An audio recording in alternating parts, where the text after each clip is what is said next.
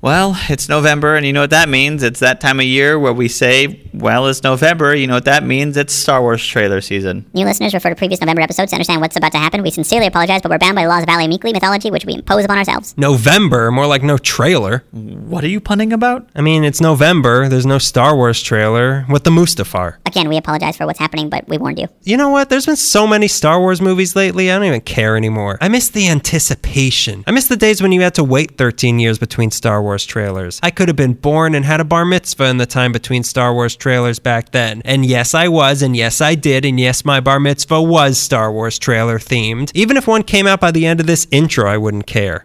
Was that my phone? No, I hiccuped because I drink. It's a cry for help. Oh, I thought it was my phone. You hiccuping is my ringtone. Because you do it so much. You know what? I'm done. Really? You mean like you're done with big budget action movies, or are you just done with Star Wars? I'm done with everything that's out there. The only thing that could pull me back in would be another Disney-owned multiverse that takes place often in space. Oh? Hey, audience, come over here for a second. If I can get him interested in the Avengers, then we don't have to talk about Star Wars anymore. And then we could talk about the Avengers, which is what I like. What are you doing over there? So we both agree that this is a good idea, right? Shake your phone if you agree. We can feel it. We live in there. Okay, let's rejoin the scene. At casual.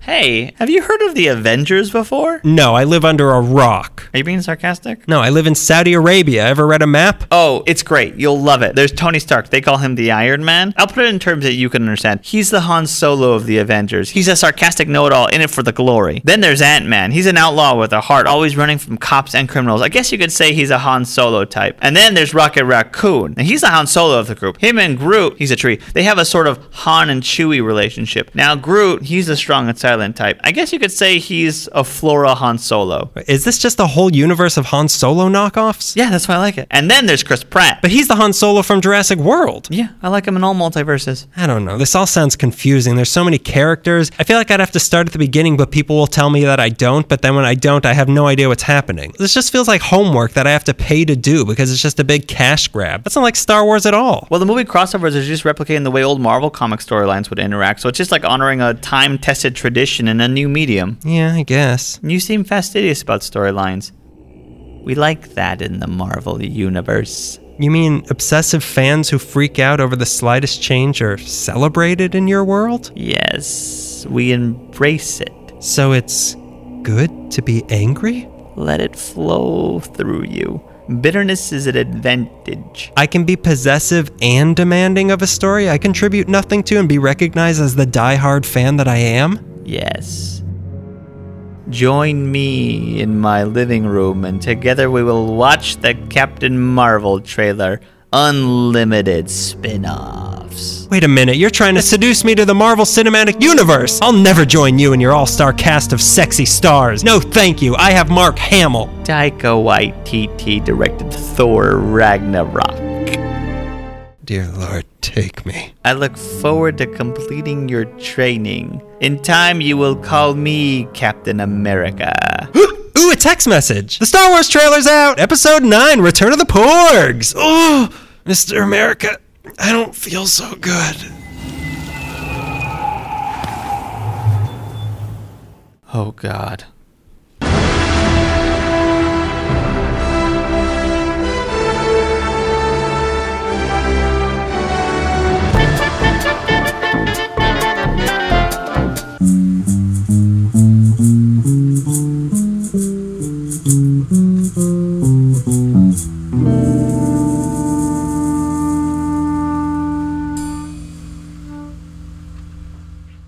One. You got it. Thank you. Hey, I'm Greg here. Help him to... Yeah, you are Greg. That's how Greg help talks. Him to... Wait, can you edit this? Help him to L.A. Sleeply. I'm Daniel. Hi, I'm Daniel. Don't touch that. Don't move. Don't move. It's going to ruin the recording. Don't move. Maybe if some people listen to my no moving rule. There's an old man looking at us. He doesn't get it. You guys doing ham radios in there? He likes to move. He likes to move it. That's that guy. So welcome to episode 59. Welcome. There's people watching us from outside the door, apparently. Yeah, from the sidewalk, because we record now in those little glass windows on the display, like Mike Shea saw. Wait, when was that? You were at the Doodle Parade, and he saw you in the window of the record shop. He's like, can I buy it, Daniel? Halloween's in my head, and I'm scared of people looking at me through windows now. Yeah, I saw the original Halloween at Cinespia this weekend, And there was a part of that always gets me is when Laurie Strode has her back and she just seen all her friends dead in cartoonish ways because they like pop. It's like a spook house where the door opens and a friend falls out. But then there's just like behind a dark closet and you just slowly see his white face emerge from the darkness. And every time I see a dark room, like I'm just staring at him. Like, I hope "You're a in white there." face doesn't come out. I hope William Shatner's white face doesn't pop out of it. I hope he doesn't pop out of here and make me drown in a pool. Not funny. What's funny is that you said make me drown in a pool. Make me. We're talking about Halloween. That's not the thing. That's not our thing of the month. Month from this It past was pretty month. exciting. What did you do? This is November 1st that we're talking. But what did you do in the past month of October? We've last? Me and my girlfriend and 2 other people went to go see Bob Baker. Oh. The Bob Baker Marionette Theater. I thought you were describing God, something you're else that I wasn't there for. I was like, who did you go with? Who were you going to stuff without me? I went with you and your fiance, and we all went to Our fiance. Our fiance. And my ring must be in the mail. We went to I gave her 2. we went to the Bob Baker This one's Marionette from Greg. Theater for the Halloween special, which was The Halloween Spooktacular. Spooktacular. Thank Right. you. And it was fantastic. Yeah. It was my second time there, everyone else's first Yeah, time we had there, never and it was been a there before. blast. I loved it so much. We brought wooden masks for the both of you. Mine was not painted. yours not Everybody's painted. was beautifully painted. We got yours the day before. I think we were recording the intro that night. And they you, were bought, like- you bought it at the Afterthought store. It's got a better name than that, but you know that's pretty direct to It's the called the point. Dollar Tree. It was great. It's it a was real fun. bummer because we know that it's going to be closing soon. I love that little spot they're in, just right there between. Yeah, I that wish hard the to park at parking spot. Yeah. It was a nightmare of going on every single turn I made. I thought I was back on the freeway trying to park. It's like at a 5 points underneath the It was Beverly a- and the it- first and The Glendale. YOs were there. But it was great. I love that little spot there, and it was a perfect day to go see that stuff. And afterwards, one of the I wrote his name down. I forgot, but one of the puppeteers, marionettes. I don't know Yeah. what are they called when they do marionettes. Is it different? Overlords. Overlords. The puppet overlords. First, you wanted me to take a picture of you. Talking to a jack-o'-lantern. Yeah, and then like I saw as I was about to take the picture, I saw the curtain movie. I was like, and then I saw the pumpkin marionette come out. I was like, oh, here we go. And it was old and grumpy, and it kept yelling at me. I thought, I'm going to follow you around. And I followed this guy around, and he was just, he was razzing on kids and stuff, and it was cool. He was nice to us because He must have known that we have a podcast. yeah, he was auditioning, and here he is. But he's not talking. You just hear the clinking of Yeah. wires from it. But they also gave us ice cream afterwards. They did. Let's talk about the show itself. It was a really cool show. Yeah. It was just a barrage of like obscure Halloween hits. It's not a barrage. It's a burlesque show. Not a burlesque show. Vaudeville certainly show. not burlesque. Well, No, it was a couple. barrage. It was a couple of It burlesque. was an assault to the senses of Halloween music. There were some burlesque moments, which the It was kids so funny. Now they're going to associate sexual pleasure with skeletons, and we all know what with happens cat after that. puppets. Put it on. Tie a string to Standards. my neck. Strip the skin from my bones. It's such a talented show, and like we were talking about, they don't make a big deal about hiding themselves, the puppeteers. So they'll do Yeah. the show, and they're like, it's just a bunch of people. But you get someone to the show that you forget that they're. Even when the guy was walking around with the jack-o'-lantern, I was talking to the jack-o'-lantern and not the guy who was right behind it. Like you Yeah. kind of forget. Well, It's like a weird trick. You have a hard time differentiating reality from puppets. Who was controlling who? The Muppets blurred the line for me. That song's actually about the Muppets. My thing of the month is sort of related to that. I was trying to pick out one thing I did, but I'm just going to go ahead and pick all Halloween things that I've You done. did in a the past lot. month. You've been doing a lot, and you're probably going to continue doing a Yeah, lot. and this I week. won't stop. Until it's Christmas, which I don't celebrate. I'm going to go to all the Christmas haunts come December. I did the Bob Baker with Yeah. you. I did a few backyard mazes, the Backwoods maze, which was really good in Burbank. And then I did the Rotten Apple one also in Burbank, which is good. And then this one in Glendale, where it was a Donnie Darko experience, which was a Donnie Darko experience. I enjoyed it as much as I enjoyed the movie. And then I did the Ghost Train in Griffith Park. Which one was your favorite? I think the best haunt was the Backwoods one, although it doesn't matter to you. You're not going to be able to do any of this. Thanks. Not you, them. I kind of just want to hear about your experience. So do they, but you can just go ahead and disregard No, it. it doesn't matter. It doesn't matter. I did It it happened already. to me, not you. Yeah, the Backwoods one was the best one, I think. It was because it was pretty cramped. You didn't always know where to go, and they kind of wanted you not to know where to go, and then Okay. they'd scare you. Oh, I like that. I like that disorienting effect. Yeah, but then it was also like the costumes, and it all looked really good, and there were good scares in it. All the people were like rat people or like mouse people or pig people. No, you'd like this. But they were also, one of them waved at me, so I felt safe. That's pretty nice. Yeah. You went from not being someone who enjoyed that stuff to suddenly being someone who enjoyed that stuff. Explain that. 2 years ago, I would never have done this. Yeah. But last year, I don't know why, but I decided maybe it's because it's free. I think it's because it's free. But I decided to do one, and I was so scared going into it, but I made my sister go first. So then I enjoyed it because I didn't get any of the yeah, scares. you got residual scares. Yeah, and then even going into like this first one, I was literally trembling this year That's because funny. I had forgotten forgotten the fear. Yeah. I'd forgotten what fear tasted like. And now you're addicted to it. I can't get Can't enough. stop. Can't stop. That and marionettes. You know? Do you see yourself going to bigger haunts now? My 5-year plan is that in 2 years, I think I'd be ready for Universal or something like that. Next year, I think I wanted to go to the one in Thousand Oaks. That's like 105 rooms. I don't know what switched in me that I suddenly like doing this sort of thing. You turned 30.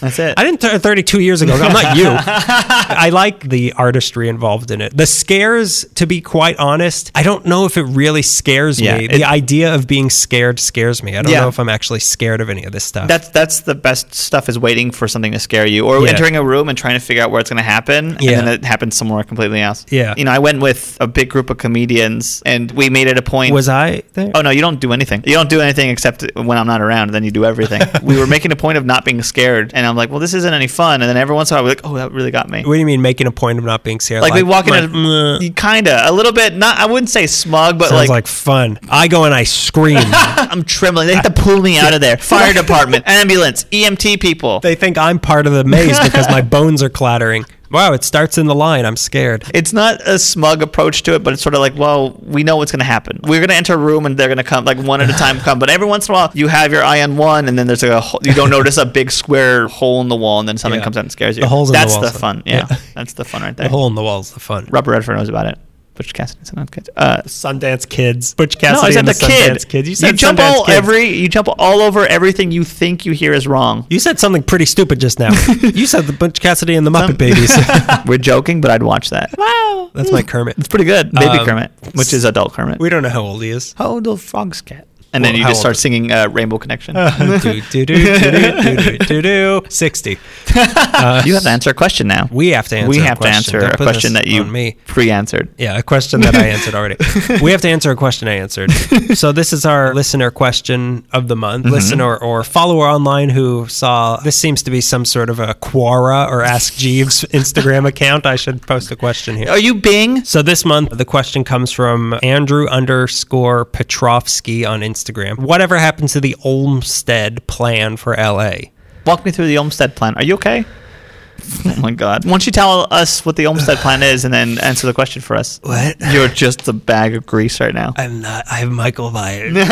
He talks in this one. Turns out he's Kermit. The Michael Myers babies. That's funny. They should have like a 70s and 80s movie monster babies version, like Baby Freddy, Baby Jason, Baby Michael. I'd watch that. And you know who could watch over everybody? Chucky, because he's technically the biggest. Yeah, I was going to say Jason Voorhees' mom, since she's a killer in the first Friday the 13th, and she watches everybody, and then they all drown in a pool, and then she's like, I got to kill teenagers. Did I spoil that movie for everybody? Not everyone knew there was a pond in it. Did you say pond or lake? I said pool. You put Shatner in my head. Oh, yeah, we're talking about the Olmsted plan. Yes, so the Olmsted plan, did you know? Not really. The name sounded familiar, but once reading about it, I realized I've never heard of this before. It was a plan in 1927 from the architecture firm of the Olmsted Brothers. The plan was to make more parks in the city and prevent the ugly urban sprawl that LA became. So there's your answer now. Good job. Yeah, it didn't work out. The LA Chamber of Commerce commissioned it. There was a celebrity committee that had Cecil B. DeMille and Mary Pickford on it. It was apparently very impressive, but the board of directors was divided on how it should be put into action. No one really knows. It was either self-sabotage or there was fear that the plan was too good and that it was going to be taken over by power-crazy politicians. So nobody really knows what happened. But when the plan became public,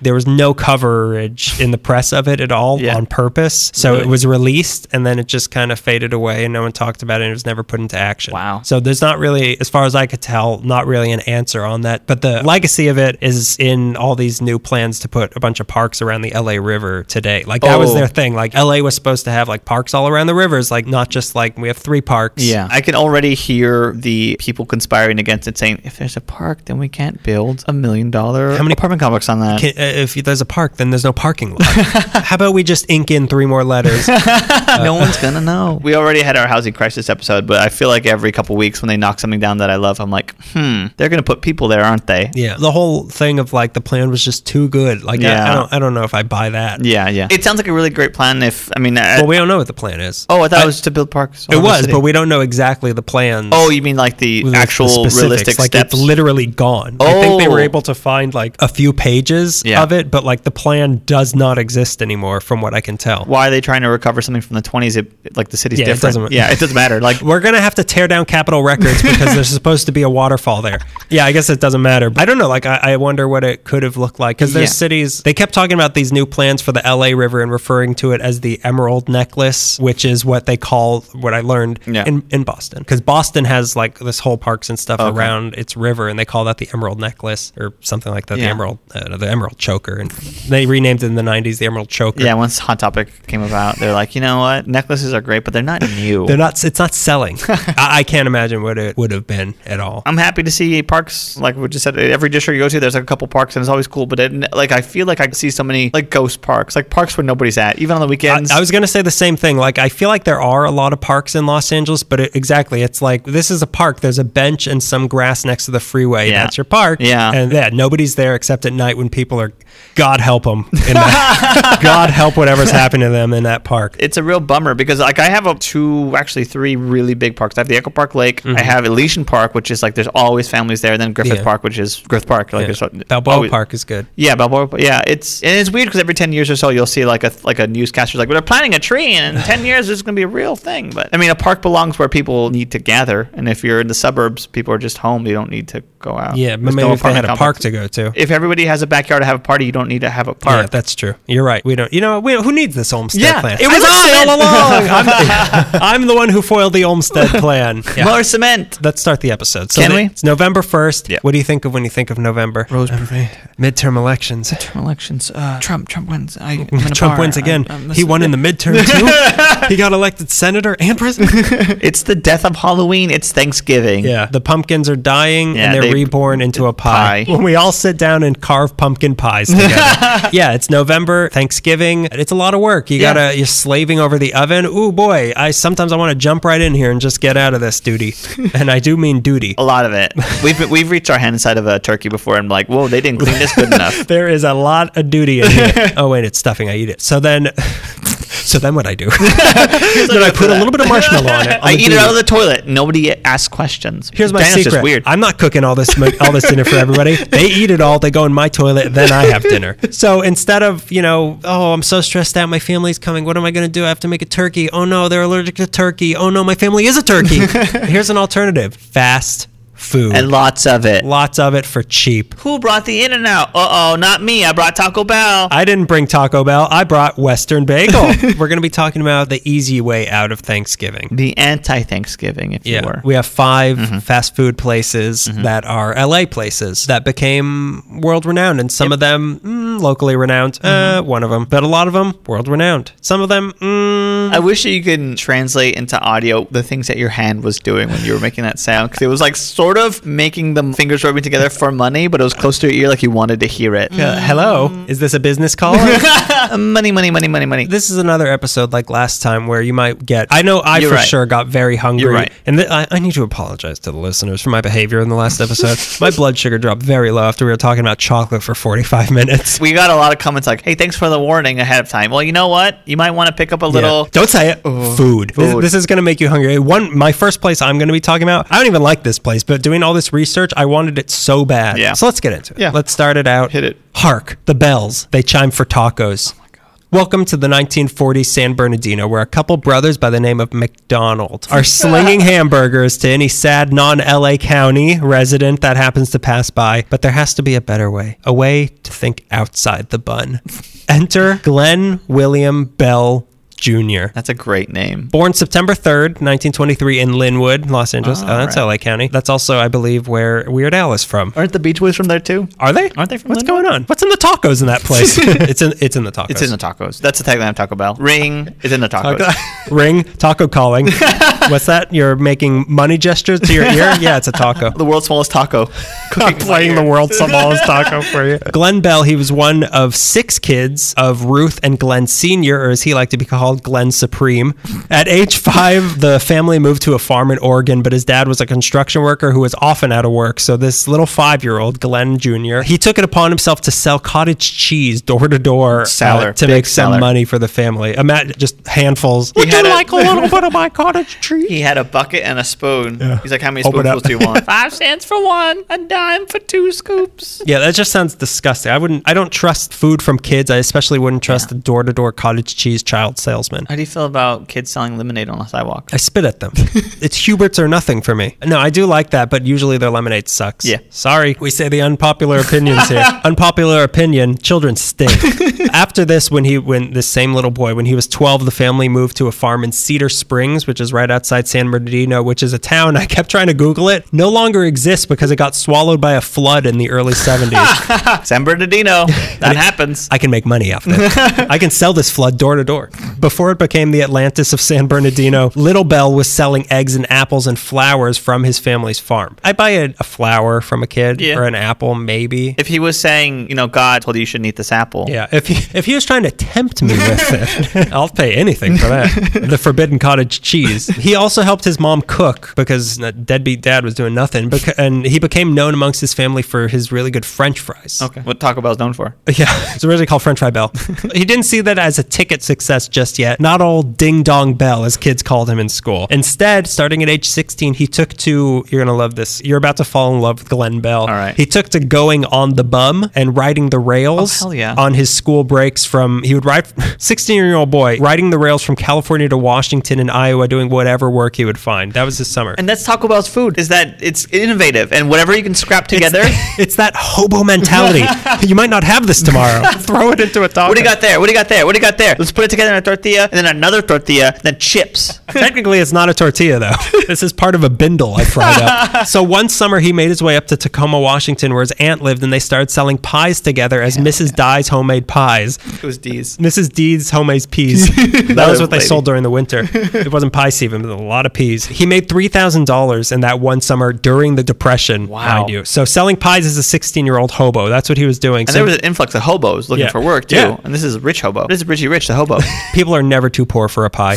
Everyone wants a slice. Brother, can you spare a dime? I want to buy a pie. So this was 2 hints that maybe the food industry was his destiny, but no. Instead, he graduated high school in 1941 and got a job for the U.S. Forestry Service, and from there joined the Marines in 1943. He can cook for them. Those boys he can cook. Those boys eat. Those boys can eat. And they'll eat whatever you throw at them. So he served in the Pacific, and wouldn't you know it, he happened to be assigned working on the Solomon Islands as a chef. He got better and better as a cook, and his food became so well known that he ended up serving the higher ups when they came to visit, and he could give diarrhea to any enemy at an instant. But 3 hints still wasn't enough. So when the war ended, he came back to San Bernardino and bought a surplus army truck, and he started transporting bricks at 5 cents a piece. So bricks, they could be used to build a restaurant.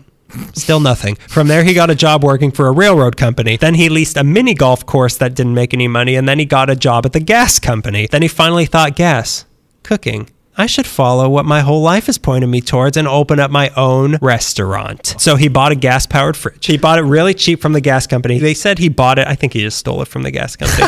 And he sold it for profit and used that money in March 1948 to jump in on the hamburger mania in San Bernardino and opened up Bell's Drive-In. It was on Oak and Mount Vernon and was near, I know we're talking about a lot about San Bernardino, but it's where the roots are. Okay. Rotten as they are. I won't flag you. I won't throw a yellow flag on this. We get 1 per episode. You might want to save it because I'm about to headbutt the referee. So Oak and Mount Vernon, it was near a public swimming pool, so it was the perfect location for hungry swimmers and about to be cramped up swimmers to go eat. So he ran the place alone and worked from 9 a.m. to midnight cooking and serving everybody who came up. Even with McDonald's in town, it was a big hit, but it was a tiny place. So in 1952, 4 years of 15-hour days, literally over a grill. So in 1952, he decided to sell this little hut for profit, and he used that money to open up an even bigger hut with a high school friend named Neil Baker at the corner of North 6th and Mount Vernon Streets, and it was called Bell's Hamburgers. So seeing as how the people of San Bernardino could not eat too many hamburgers in the 1940s, this place was also a really big success. The next year, he even opened a second location of this place in Barstow. However, Bell knew that it can't last. As much as we all want to believe the people of San Bernardino eat nothing but hamburgers, he saw that more and more of these places were opening, and eventually they'd all start losing business. The market would just collapse, as if it had a heart attack from eating too many hamburgers. He was sitting in the parking lot of McDonald's when he he realized he had to offer something different, something that could set him apart, but he had no idea what that was. Enter the people of Mexico.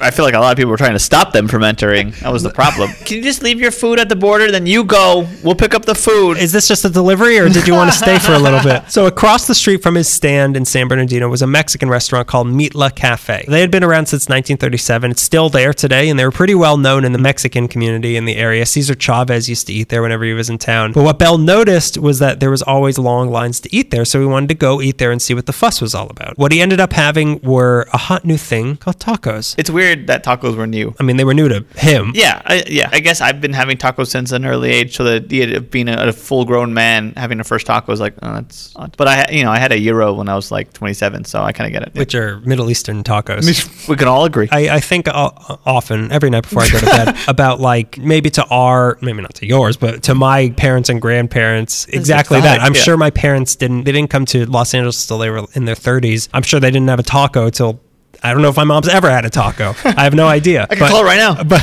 Mom, this is urgent. Mom, please wake up. Have you had a taco?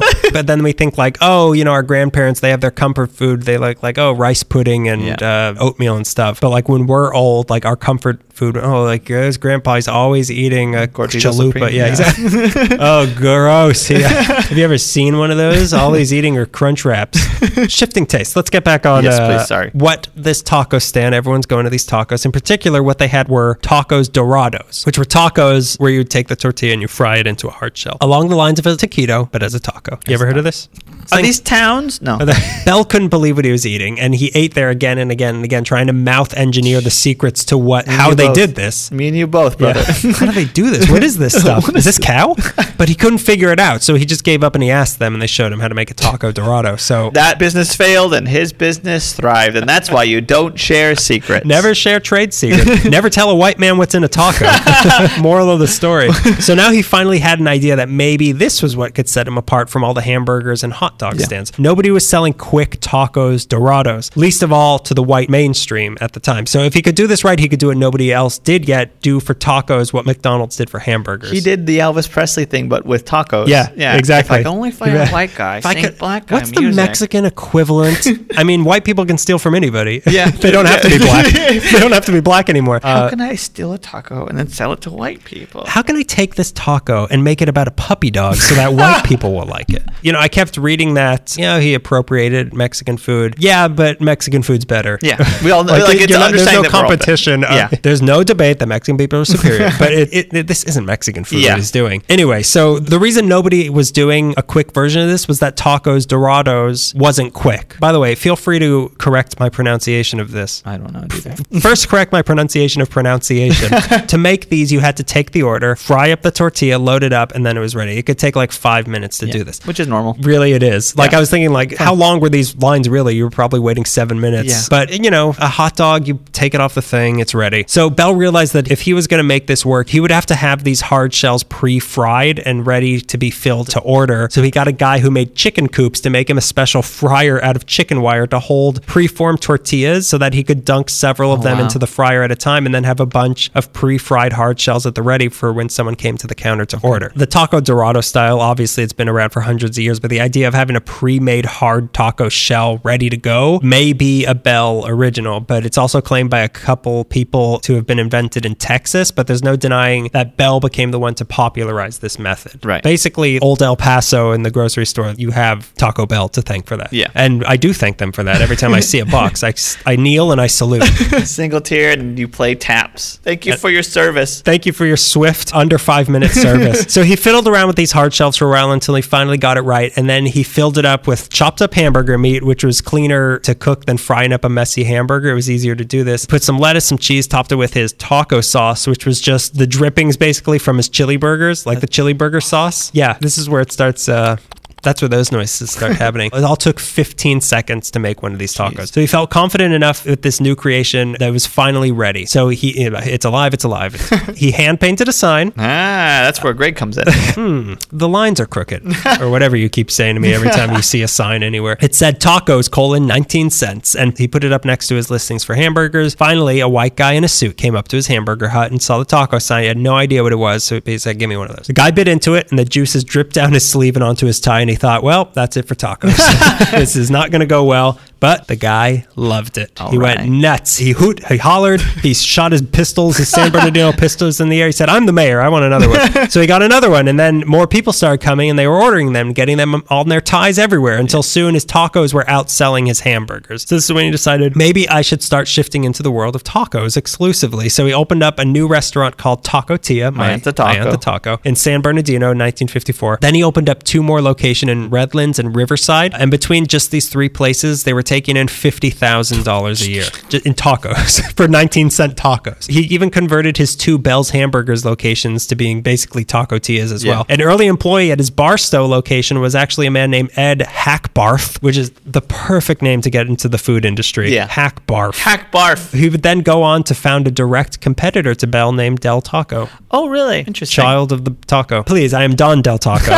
Don Diego Del Taco. Bell was all about making things quick and efficient, so he borrowed an idea he got in the military and mowed down as many unarmed citizens. He built a shared commissary, a separate location for his several restaurants, which acted as a main kitchen. They would prepare all the vegetables, the taco shells, and the sauces, and then ship that all out to each individual restaurant where they would cook their meat on their own and insert it with all the pre-made stuff. So that sped things up even more. But Bell had intentions from the beginning of Taco Tia to turn this into a major franchise nationwide empire. Of course he did. That's what they do. They get one successful thing like, there's going to be a Taco Bell. There's going to be my Aunt the Taco in every state. Soviet Union on top of the Berlin Wall. The Berlin Wall will just be one long advertisement for my Aunt the Taco. What's the Berlin Wall again? Oh, we'll find out in a year or so. It's a hard-shelled wall. His plan, if it was soft-shell, the break right through it. The whole world would have been much better. Checkpoint Charlie, please. His plan was to sell tacos in mostly Latino neighborhoods because that way, if he was successful, any potential competitors would be like, oh, well, his tacos are selling because he's in a Latino neighborhood. Mm-hmm. Then he could start branching into other neighborhoods. And by that time, the competitors realized, well, it's not just a Latino thing. He'd already be too powerful and too well established to fight it. Sneak attack. He's Bane. He's Bane. Yeah, he's Bane. Let's compare the Latino community to the pit that Bane trained in. Yeah, good job, Greg. Bane's the strongest one. He broke Batman's back. It's good. It's a good comparison. It's like the Mexican people will break the back of the white man. I mean, rich white men. So this was the first step in his plan for world domination. But then, like we said, Bane. But then he did branch into a non-Latino community and built another Taco Tia in Pasadena, and it did not do well. Yep. They were not ready for that. You mean Pasadena doesn't like other cultures coming into them? That's weird. They were trying to arrest the building itself. Why is it speaking Spanish at me? I told you, no Spanish here. Taco Tia, get out. In English, just yelling at a closed building sign. In English, this put Bell at odds with his partners in Taco Tia, who didn't want to risk expanding into the Los Angeles area. So Bell cashed out of Taco Tia in 1956 and finally came back to the city he came from, the city of Angeles.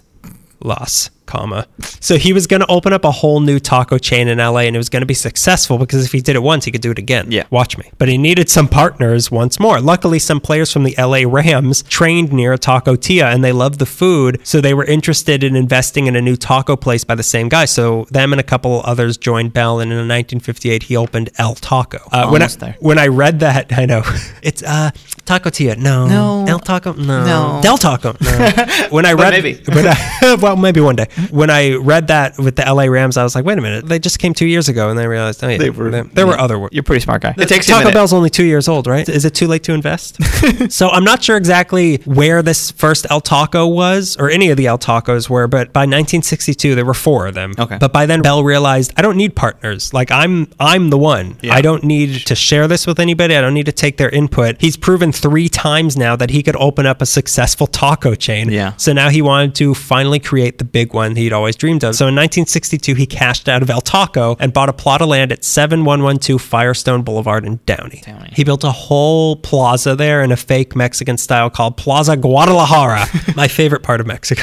My favorite part of Mexico is actually Downey, California. My favorite state in Mexico is Plaza Guadalajara. So it was like a few open air stores, but the main attraction was a little 20-foot by 20-foot food stand. 20-foot by 20-foot foot stand. Did he build a whole plaza and then just sneak Taco Bell onto there? Yeah, he built a whole plaza to draw you in, but like the main draw was come eat the food. He Trojan horsed it. That's Taco Bell's. That's Taco Bell. That's how I eat the food too. That's Taco Bell on a hard shell. So it had no indoor seating. It was just a counter you ordered at and a patio with some fire pits for the nighttime. But what should Taco Man Bell call this Taco Bell stand of his? Let me say that again. Yeah. What should Taco Man Bell call this taco's top? Oh my God. What should Taco Man Bell call this Bell's taco stand of his? Near the city of Bell. Near the city of Bell, where tacos. What are we talking? A friend suggested he should combine his name with his passion, so Glenn Entrepreneurship was born. Glenn murdering people by the highway. Glenn, I don't need any partners anymore, so I'm cashing out, was born. March 1962, the very first Taco Bell opened. The menu consisted of a taco, tostada, frijoles, and a Bell burger, which was just a hamburger made of taco meat. Everything cost 25 cents each. Their logo, it was this weird interpretive image of a guy sitting on top of a bell wearing this huge sombrero, and it kind of looked like a Coco Pelli. Very precarious. It's very weird. Yeah. It was surreal imagery. Oh my God. No, I was look at that. tripping bolitos when I looked at this. It was a hit Yeah. because everything he does, people want tacos. That street it was on was a pretty busy thoroughfare at the time, so a lot of customers were coming. The area was also an aerospace hub, so it's safe to say that most of the early space work on the lunar landing was powered by Taco Bell. In space, no one can hear you, Caro. In just 6 months, they opened up a second location in Long Beach, then in Paramount, Gardena, Altadena, Pasadena, Snuck whatever. back into Pasadena. Yeah. You know, the way into Pasadena is to To start something Altadena and then be like, oh, you know, over there on Lake and whatever Yeah. up there by the mountain, they like it over there. We want it over here. The way to Pasadena's heart is through Altadena. What is going on with me? I took an extra strength Dayquil before That's this. what's happening And to you. what I didn't quite realize is that I have allergies. What you didn't realize was that it was a NyQuil. What you didn't realize is that I laced it with arsenic, and you have 4 minutes to finish the story. Each of these new locations, they each had their own grand openings with salsa music, free sombreros, Hell yeah. but no salsa because that's a little too much. It's not that authentic. The salsa is just ketchup. But the real money came from franchising in Taco Bell. In 1964, the first franchise Taco Bell opened in Torrance. It was run by a retired LAPD officer named Kermit Becky. Okay, what was the real name, though? Muppet Baby. You want me to do my Kermit impression again? No, we're good. This first franchise run by Kermit, Taco Bell by Kermit, was taking in $10,000 a month starting in the first month. So from there, franchise crazy. He used to be great at French fries. Now he's good at franchise. That hurt my teeth to hear. Go ahead. Because you can really sink your teeth into that pun. They became so big that in 1966, they went public on the Pacific Stock Exchange, and that gave them more financing to expand more and more and more. In 1967, just 5 years after their first location, they opened up their 100th restaurant in 5 years. It's an explosion of tacos. It's almost as if the market ate a Taco Bell taco and then had some sort of explosion. Some sort of reaction to it. By 1970, there was 325 locations. All across the Southland? All in Downey. You could actually open one up in every apartment that's there. It's Dude, weird. they considered any kitchen to be a Taco Bell. But you can't get that big without someone noticing. And the Pepsi Corporation has many spies with many eyes. And also they have Pizza Hut, who in the late 60s tried to open up a competitor to Taco Bell. Did you know this? No. You know like how Carl's Jr. has the green burrito? Yeah. Pizza Hut had the Taco Kid, but it failed. What year was this? Late 60s. Okay. Yeah, I remember. I remember. You remember going down to the old Five and Dime and on the way home talking at the Taco Kid? Yeah, the Taco Kid on my way to the A&P and the Piggly Wiggly. You were going home to watch the Kennedy assassination. Yeah, this is a I need some sequel. tacos. I hope it's Ted this time. Who's it gonna be? Who's it gonna be? First reality show. Fallen American Idol. Obviously it failed. So Pepsi decided, let's spend a ton of money and just buy Taco Bell. That's fine. Which is exactly what they did. February 1978, $125 million. They bought Taco Bell. You know how many more Taco Bells I could open with that money? You know how many gorditas I can buy? That's also why they're often, I never understood this, but now it makes sense. Taco Bells and Pizza Huts in the same building because they're both owned by PepsiCo. Yeah. Does Pepsi own Mountain Dew? Are you talking about the Baja Blast? Or are you going to cover that? They Is must. that the next 4 pages? Yeah. Baja Blast? I'm going to do a deep dive into Baja Blast right now. I hope you don't mind. I brought a scientist friend. I mean, they must. I Yeah. think if you look, Pepsi owns everything. Yeah, pretty Everything we're talking about tonight, I'm pretty sure is owned by Pepsi. This episode is brought to you by Pepsi. Oh, forgot to mention. Brought to you by Coca-Cola, which is owned by Pepsi. So it's Yum Brands, Inc., which is the restaurant division of PepsiCo. They run pizza and Taco Okay. Bell and everything else. They also run whatever slavery ring is running through. They run Pizzagate. They run Pizza Hut, Pizzagate, Taco Bell. You know, it started as a subsidiary of Pizza Hut. I don't know what went wrong. They tried to branch out into more children like sort of like a Chuck E. Cheese sort of thing. We were selling cages. We were selling kids. And then what do you know? Look what happened. Look what happened. Somehow, here we are at the midterm elections. He had built a Taco Bell.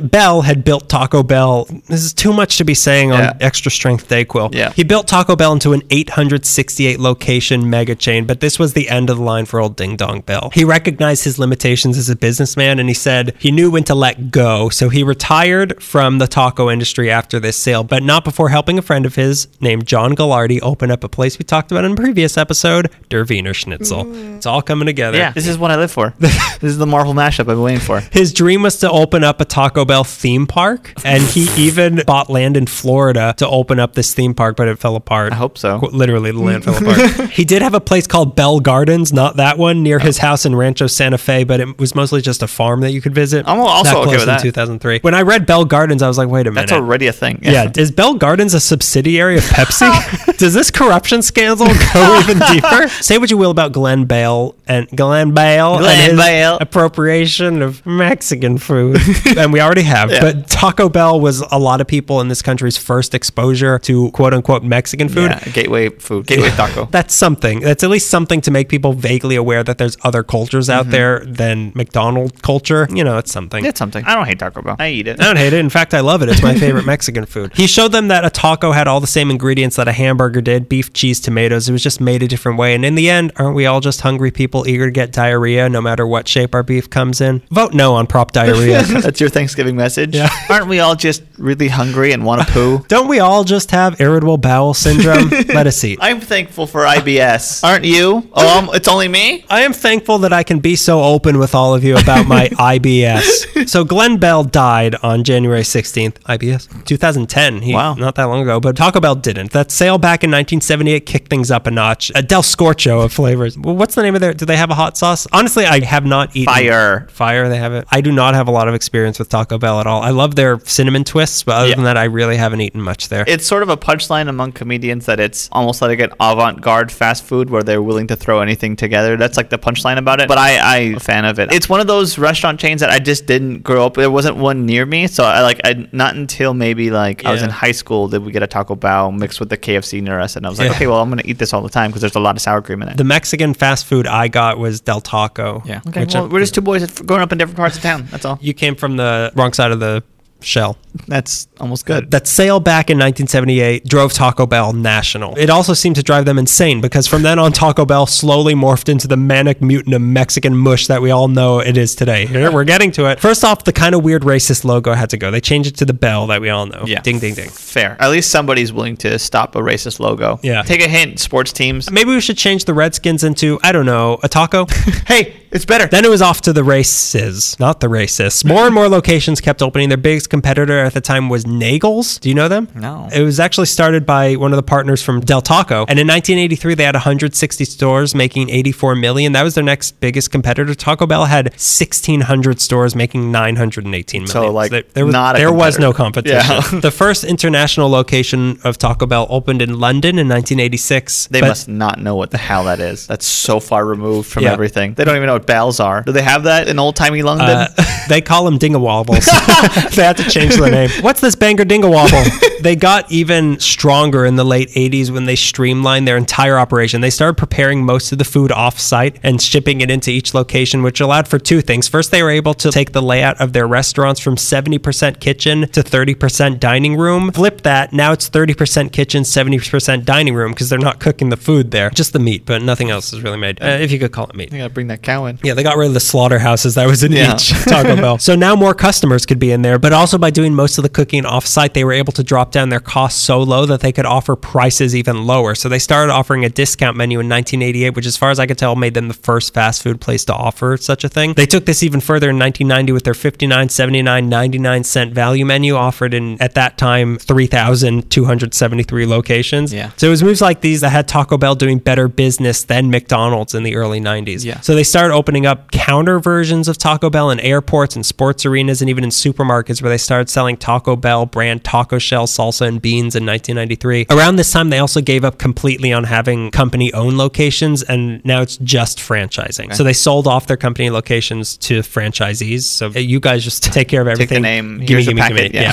I'm playing the world's smallest taco. You know what that means. Money's coming. When you see a taco weep under the moonlight, that means money's coming in your future. So we know Taco Bell's popular, but their secret weapon is their marketing and the constant food experimentation. Yeah. So let's start with the marketing. In 1989, they became the first fast food chain to link up with a blockbuster movie to cross-promote. Guess the movie. Teenage Mutant Ninja Turtles. No. Bill and Ted. No. 1989. Oh, Batman. Yeah. Was it really? It's Batman. How? Well, because we were talking about Bane before.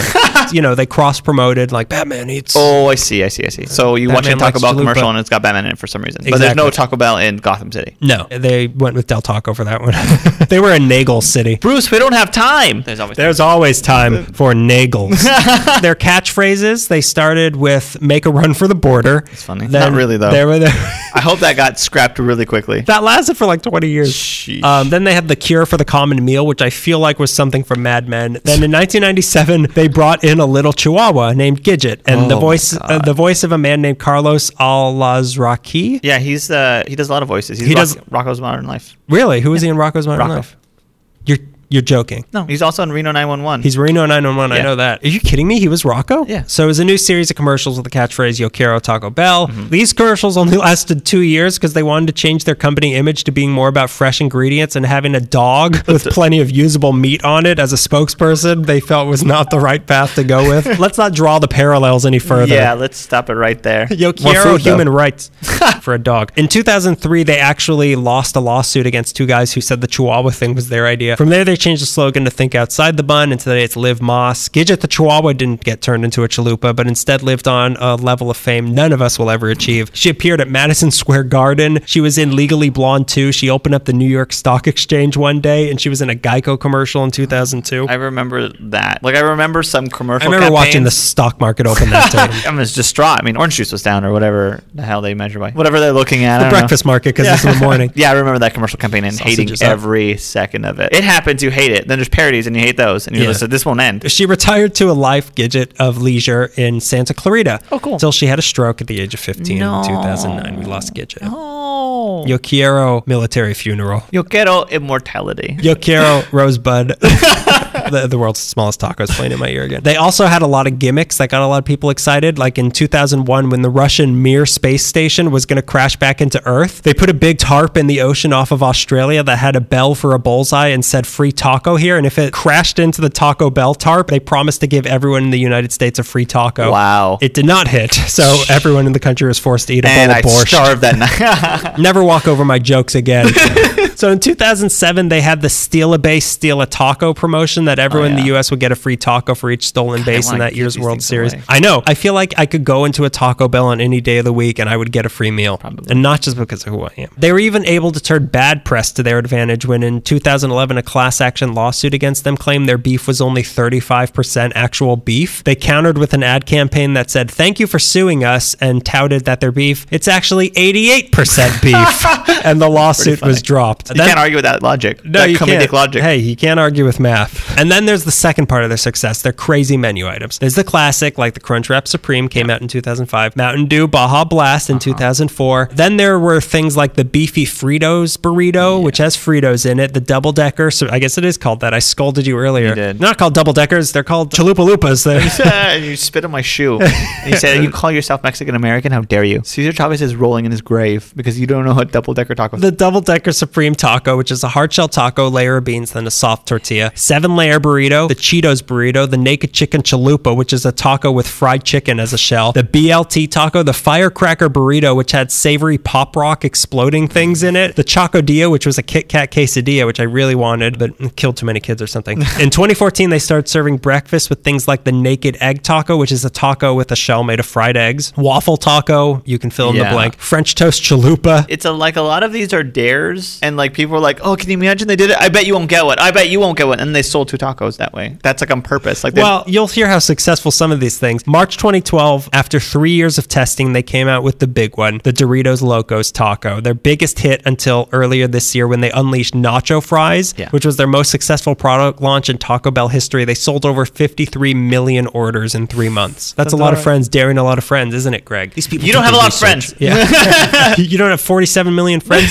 All that being said, they were also the first fast food place to offer a section of their menu approved by the American Vegetarian Association, Oh, cool. which is just like a plate of tortillas. In 2014, they opened up an experimental, slightly more upscale version of Taco Bell in Huntington Beach called US Taco Co. That was Day of the Dead themed. It closed in a year. They got to learn, stop opening these experimental restaurants in places like Huntington Beach and Yeah. Pasadena. They also opened a cantina style version in Chicago called Taco Bell Cantina. But that one original location where it all began, it closed in the 80s and became a few other mom and pop taco places over the years until 2014 when it became abandoned. It was going to be demolished, but the developer of the land let the Downey Conservancy know. So they're able to work with Taco Bell to save the building, which they transported on the back of a truck in November 2015, late one night down the 405 to the Taco Bell headquarters in Irvine. People just driving up to it, trying to order. Is that the original Taco Bell? Wait a minute. Hey! Did that used to be a Taco Tia? Today, Taco Bell sells over 2 billion tacos and 1 billion burritos a year, taking in about $10 billion every single year. Some of that goes towards their Taco Bell Foundation for charity and the Liv Moss Scholarship, which I keep applying for. All this coming from their over 7,000 locations worldwide on every continent but Africa and Antarctica. One place there's no Taco Bells, Mexico. In 1992, they thought it was time to break into the motherland and opened up a few locations. They all closed within 2 years. Yeah. Then they tried again in 2007, opening up a location in Mexico City, but this time not pretending to be actual Mexican food, because the first time around, nobody understood what any of the food was. So this time they renamed stuff like calling crunchy tacos tacostadas. This lasted 3 years and they haven't tried since. One food critic in Mexico said that trying to bring Taco Bell into Mexico is like bringing ice to the Arctic.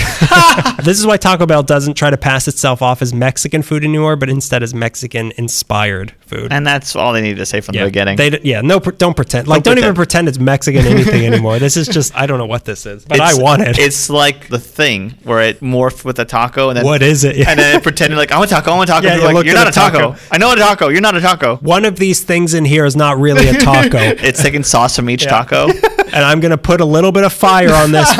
He puts it on, it squirts in his eye. That's it. So I'm starving again. Yeah. What's your first one? I'm going to be talking about Zanku chicken. I always call it Zanku. You're calling it Zonku. You had an official consultant. I had a consultant on this one. It's Zonku. Zanku. Off record? Off record? Zanku.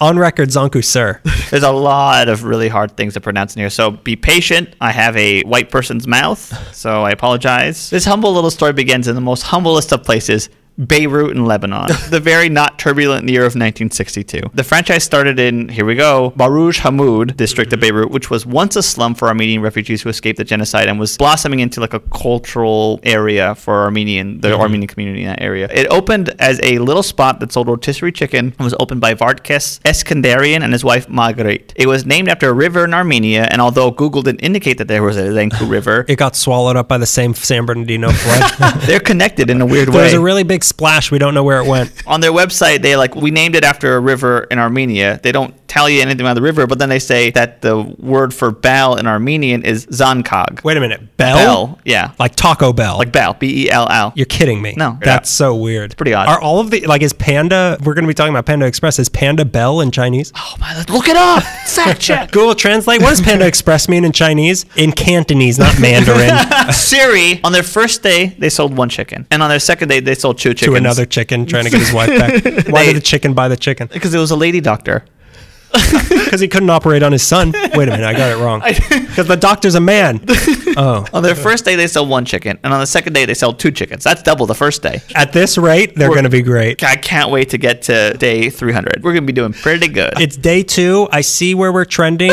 Place an order now for 8,000 chickens for next Thursday. I have a hunch. Their shop was tiny. It had a lot going against it, but something that would distinguish them early on, even in 1962, in this little shack in Beirut, was this. Now, Zanku chicken is known for two things. The first thing, their most prized possession, their tangy garlic sauce. I love it. Even in 1962, that tangy garlic sauce It's so weird that these places usually become known for their sauces. Yeah, right? That's what I go for. I'm a saucy guy. I like slop. Saucy guy. I like slop. I ask for everything without sauce. Can I get this before you cook it? Can you put more sand on that? Now, it's said to be a secret family recipe, but I stumbled upon an 80s to 90s LA Times clipping, and it read the ingredients because I respect family secrets. Lips. I will not say it on this podcast. It's out there if you're curious. I flagged that article as spam. It's deceptively simple. All the stuff that I could buy like today at like a gas station. Male enhancement pills. Batteries. Air freshener for your car. Easy. Leave and it also in a for you. little bit of a tiny thing of old motor oil. Splash some Four Locos. It's very good stuff. Four Locos? No, yeah.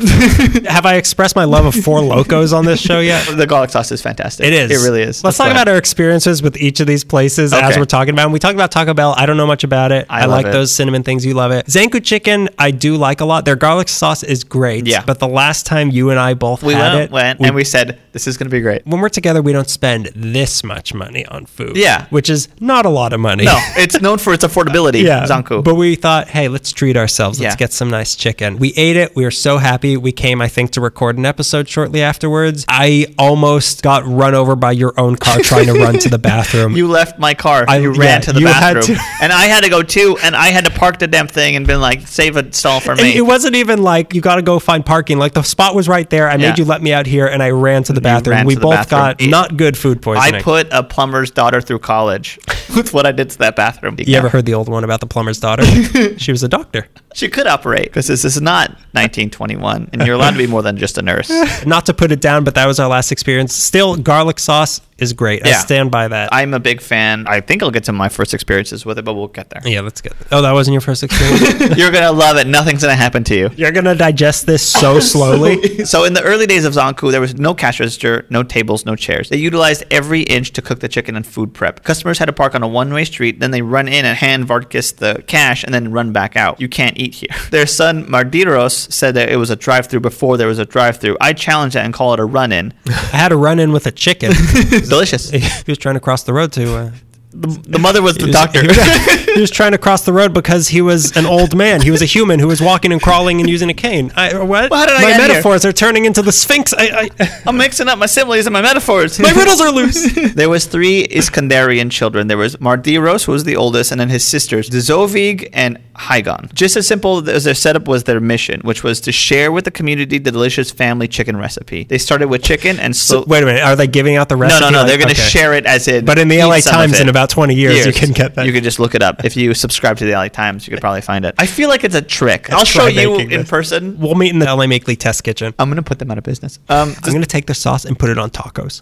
So they started with chicken as slowly their Mediterranean menu grew, as did their clientele. They just built a fan base around it. Now come to our homeland. The history of our Armenian community in LA goes back to like the late 1800s. Really? Yeah. There was a huge surge in population and grew around the time of the Armenian genocide, which was 1915. That was the second wave. At this point, the Armenian immigrants began to settle in little pockets of Los Angeles, most notably East Hollywood and Glendale, around the 1940s. Do we know why? Not really. I mean, why anywhere? Yeah, why anywhere? Like, I think like a couple families moved one place, and then like they opened up like a newsstand that has Armenian or Chinese or Korean, whatever, and then people were like, oh yeah, people speak Korean over here, and no one else does. Let's go there. Everyone thinks there's probably some big reason. Like, there's got to be a reason. There's so many Israeli people in Tarzana. There's probably one family that moved there. Another family knew them. And they opened up a bakery with all the food that I know. So we're going to go there, and I'm going to open up a dry cleaning business right next to them. And then what are you making these stereotypes? I'm not. I'm just saying, mom and pop shops. Well, the daughter was a dry cleaner. I can't dry clean my clothes. I can't dry clean this chicken. Well, the thing with East Hollywood is that it's a very cultural, diverse part of town. You have Thai town, you have historic Filipino town, there's Koreatown to the south. The area known as Little Armenia is in East Hollywood. The borders are Hollywood and Santa Monica Boulevard, Vermont Avenue, and then the Hollywood Freeway. The most intense surge in population is said to be in like the 1970s when the Soviet Union lifted immigration restrictions. And then there was that's the big third wave, I believe. So the Iskandarians have been serving their community in Beirut for 20 years or so, and their little chicken spot Zankou is thriving. According to the reading, Mardiros was really taking charge on a lot of different aspects of his parents' business. He was not a standby son. He was very active in operations. I read this weird thing about him, and it doesn't really have to do with that, but it's a weird thing, and it happens in this point, basically, 1979. He was about a block from their Zankou spot, standing in front of an empty storefront when 2 men on motorcycles sped by. Now, previously, there was some dispute about rent that he and a tenant had. I don't know too much about that, but from what I read, the 2 men on motorcycles spotted Mardiros, did a lap, came back wearing masks, and fired rounds from AK-47, hitting Mardiros 16 times, and he lived to tell the tale. What? Yeah. That could just be like a tall tale or whatever. That sounds like The Godfather. It sounds like Fredo let it happen. From that point, I'm sure it was like, I think we should move. Let's not be here anymore. His parents didn't really want to come to America. They didn't even want to really continue in the food business. If they came to America, they were interested in opening a dry cleaning service, which is why I was in my head. Is that a common thing that Armenian people would do? I have no idea. Let's phone an expert. But Mardiros knew that Zankou was something truly special. He had visited Los Angeles before and seen these pockets of communities from people from the Middle East, but no significant fast food places that were serving them. Barely any recognizable food from the region. So he pitched the idea to his parents, and they said no. And he said, oh, come on. And they said no. And he said, shucks. And he said, come on. And they're like, yeah, right. It's so weird that basically the idea for every fast food is like, well, this is an ethnic sort of food. Yeah, let's make this really fast. Let's get them in and out the door and take their money before they realize the food's not good. Before they realize they're about to get food poisoning. The Iskandarians. In one instance. Only one time. I've eaten there a lot. The Iskandarians were going to Hollywood after serving their community in Lebanon for 20 years. So they got in their convertible. They drove across the Atlantic. PCH, which connects to to the Mediterranean Used to Sea. connect into Israel. They've been doing their thing in Lebanon for 20 years. Now they're coming to Hollywood. They're here to spread the good word in Los Angeles. And that word? Bird.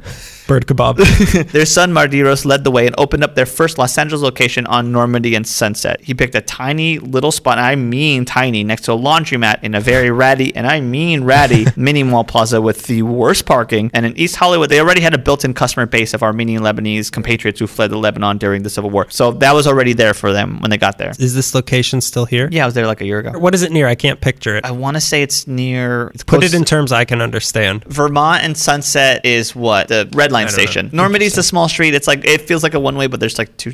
Whatever. Well, It's a I said small put little... it in terms I can understand. You put it in terms no one can understand. Anyone who knows the city will know it. Anyone who studies the Thomas Guide will know. Robert Peterson will get it. Well, fine. Go chew a library with Robert Peterson. So the community is craving food from their homeland, and here comes Zanku. And even early on, they had a reputation for serving some of the most natural and fresh Mediterranean food, serving it fast and serving it affordably. They never used cans, freezers, or microwaves. They used no preservatives, no artificial ingredients. Over the years, Mardiros tweaked the menu, and his mother continued working on the spices. She's the one basically who came up with the garlic sauce. But eventually, they gathered enough foot traffic from such a wide variety of people, a diverse group would roll through Zanku. Not just Lebanese Armenians anymore. Anybody walking around East Hollywood would stop here. That's such a specific demographic. If it's only Lebanese Armenians living in East Hollywood. I imagine like the first crowd were people who are already familiar with that type of food, and then it spread beyond to like people who knew those people who had it once. And then I tried a new thing, and then like suddenly a buzz grows around it, then everyone wants to try a new thing. Early on, they were getting noticed by having really... I like hamburgers. I'm tethered to hamburgers. I made a commitment. I signed a contract. I mean, sometimes even sandwiches. I'm like, what is it, a hoagie? I can't eat this. Where's the patty? Patty was a doctor. Early on, they were getting noticed by having really tender and juicy chicken, which was achieved by only using a simple rub of salt and working the chicken on the rotisserie, not letting the rotisserie do the work. They were raising and lowering the heat and shifting each chicken as it was cooking. They really worked each thing. But truly, it was their garlic paste that was getting attention. Now, they hit gold in 1991 when they got a write-up by famed LA Times food writer Jonathan Gold. I'll want to read his entire thing. It's like 3 paragraphs. While visiting the Garlic Festival in Gilroy, California, here's what he said. I don't know. He sounded like I'm just gonna do my own voice. Nothing in Gilroy though was as severe. Nothing in Gilroy though was as severe as the Armenian garlic sauce served at Zanku Chicken, a fierce, blinding white paste. Wait, so they went to the Gilroy Garlic Festival to sell their garlic sauce? Yeah, to hawk it. Okay. And then that's where they ran into Jonathan Gold. This is also the opening of The Road Warrior. Fierce, blinding white paste. The texture of... Water is scarce. Oil is king. Only the most savage survive. Only the most seasoned survive.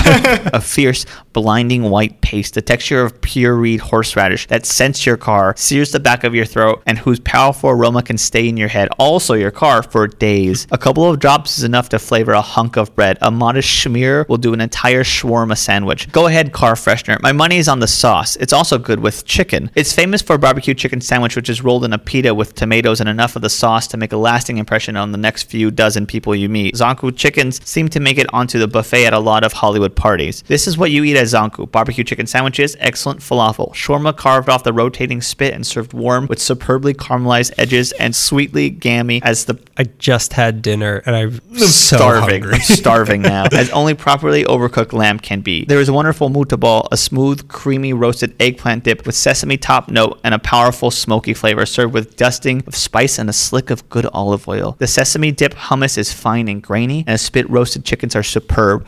Gold, crisp skinned and juicy with developed spit.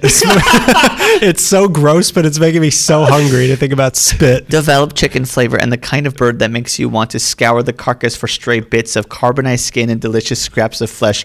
This is the Mad Max part. Or hoard your favorite bites. The rich chunk of dark meat, right where the leg joins the thigh, or that tender strip of running along the top. You're blurring away and turning into a rotisserie chicken right now. Greg, I'm going to need you to strip naked. Would you mind sitting on this pole I brought with us? Such chicken really needs no embellishment, but a little bit of garlic sauce couldn't hurt. That's the write-up from Jonathan Gold, and I'm sure it sold 1,000 chickens. The words that launched 1,000 chickens. They had been gaining more and more attention, more and more positive write-ups for the food, and more customers. It was time to, in Mardiro's mind, to expand. His parents, once again, fought him on this, but he persisted. He had his eyes on opening a location in Glendale because there was a huge Armenian population there. At this point, a deal had to be made, and the family agreed to split up the franchise. The family, which was his parents and his two sisters, would retain the original Zanku in Hollywood. Any new restaurants he opened up would belong to him, and he would have no stake in the original location. So anything you want to do from this, beef. yeah. You got to use different terminology. We're talking about chicken. You were talking about chicken. There was beef here. So it was beef in the family? At this point, there was no beef in the family. There's no bad blood. Mardiros wanted to push forward. The family Only didn't. lamb. Only lamb, which is another kind of No euphemism. bad blood, just really tasty blood. Yeah, there's no bad feelings over this. Mardiros wanted to push forward. The family didn't. The garlic paste would still be prepared by his mother and used for every Zanku anyways. He also decided... Just milk it out of her. hey, listen, lady, I need you to make as much of this as possible. Slurp it. He also decided to have his sister Zovig manage some of the new stores. She's going to be working in the operations. He's going to be pushing forward. So it's 1992. The Glendale Zanku opened on Colorado Boulevard. Opening day of this new location was heavily crowded, and the success of that location led to Mardiros opening locations in Van Nuys, Pasadena, which was my very first one. Next is the Comics Factory, and Anaheim. Which one's the Van Nuys one? It's not. Is it on Sepulveda Boulevard? Because I know there's one on Sepulveda Boulevard. It must be that one. The only one I know in the valley is... There's several in the valley. Granada Hills. That we went There's to. the one on Van Nuys on Sepulveda Boulevard. That must be that one. And Yeah. then the other one in Tarzana or whatever. I don't know what one that is. Well, I just know more of the city. Maybe Robert Peterson knows which one that is. He probably does. He probably found it on his Thomas guide. They're reliable. So now they have it all the way down to Anaheim. This little nondescript Mediterranean chicken place in Hollywood now was raking in $2 million a year, half of it pure profit. He was now living in a huge white house in the Verdugo Hills, high above Glendale Community College, which we could all see off the two, and like, who lives there? Guys who make Zanku chicken. He was living well. He had live-in servants. It's actually where I was last night for one of the Halloween haunts. The Hills of Glendale? Yeah. Really? Yeah, right next to Glendale Community College. Beautiful That was the up there. Donnie Darko one. Oh, really? There was that one, and then there was this chicken-themed one. I didn't bother to go. I didn't go in there. It was pretty sad. His wife, Rita, would tend to their 4 sons. They had 4 sons, Dikran, Steve, Ara, and Vartkis. And as for Mardiros, he spent his days driving between Zanku locations, doing payroll, making sure the food was up to par, which I mentioned was like, I want another one. Yeah. Give me another one. Still hungry. Still hungry. And he was just looking over operations. He was very active in Tasting his everybody's food. Give me some of your falafel. Haya owned this. Is that fries? We I'm don't make the owner. fries. And then the cancer hit. Oh, no. And it was pretty grim. It did not look like he would be surviving it. And now comes the other thing Zanku is known for. Yeah. Yep. Mardiros tells his family that he has cancer, and it's Is it the ketchup? Is it another kind of sauce? Please tell me it's their spicy peppers. Mardiros tells his family that he has cancer, and it's pretty solemn news for everyone, which is expected, of course. When the question of who will take over the family business comes up, Mardiros answers that his sons will continue managing Zankus. And this isn't official, this is just speculation, but it seemed like Mardiros' mother, the matriarch of the Zanku franchise, did not like that news. Mardiros' sons ranged from teenagers to men in their mid-20s, and they were not, some of them were troubled, some of them were just not active. They weren't, at that point in their lives, doing what their dad did. So, like, they just seemed like layabouts. Maybe, if this is the reason why all this. After Mardiros told his family about the cancer, his mother's behavior completely changed toward him, and she all but completely ignored him from that point. She almost didn't say a word to him for a year. They lived in the same house. Her son, who turned a little chicken spot in Lebanon into a giant white house in the Verdugo Hills, her son, who's dying of cancer, wouldn't speak to him. His chemo was wreaking havoc on his body. His hair fell out. He lost like 60 pounds. He had no strength. The cancer was spread to his brain, and that seemed to be affecting everything that your brain is responsible for, which is everything. One day, he took out a photo of him and his mother out of a frame. He ripped the half of that photo containing his mother, and he set that little half of a photo on fire. It's pretty dramatic. Rotisserie style. He spun it around on his It was the most spit. delicious broken photo. It was. You could really taste the tragedy. It was pretty dramatic. Well, after that, the real drama set in when the house caught fire a day later. Mardiros and his wife had to be rescued from their balcony by the fire department. Wow. At this point, his mother moved in with his sister, Dzovig. The silent treatment continued after this point, and it just made him more emotional, angry, he was hurt, he was confused, and the treatments had caused a buildup of fluid in his brain, which had him thinking all this crazy jibber-jabber. And one day, in January of 2003, Mardiros drove over to his sister's house, and after... this recent? 2003. Wow. Drove over to his sister's house, shot his sister, and shot his mother, and then shot himself. Oh my god. Yeah. Were That's they all dead? Yeah. And that's the other thing Zanku's known for. Yeah. That and the garlic sauce. It's almost epic Shakespearean Yeah. tragedy. It's so It is, crazy. with chicken. With chicken and garlic paste. The remaining Zankus had to be then split amongst the children of Mardiros and Zovig, because remember, all the controlling stakes of Zanku died in a single day. I'm just imagining the Shakespeare production of the Zanku chicken story. It's going to be tasty. His tastiest in years.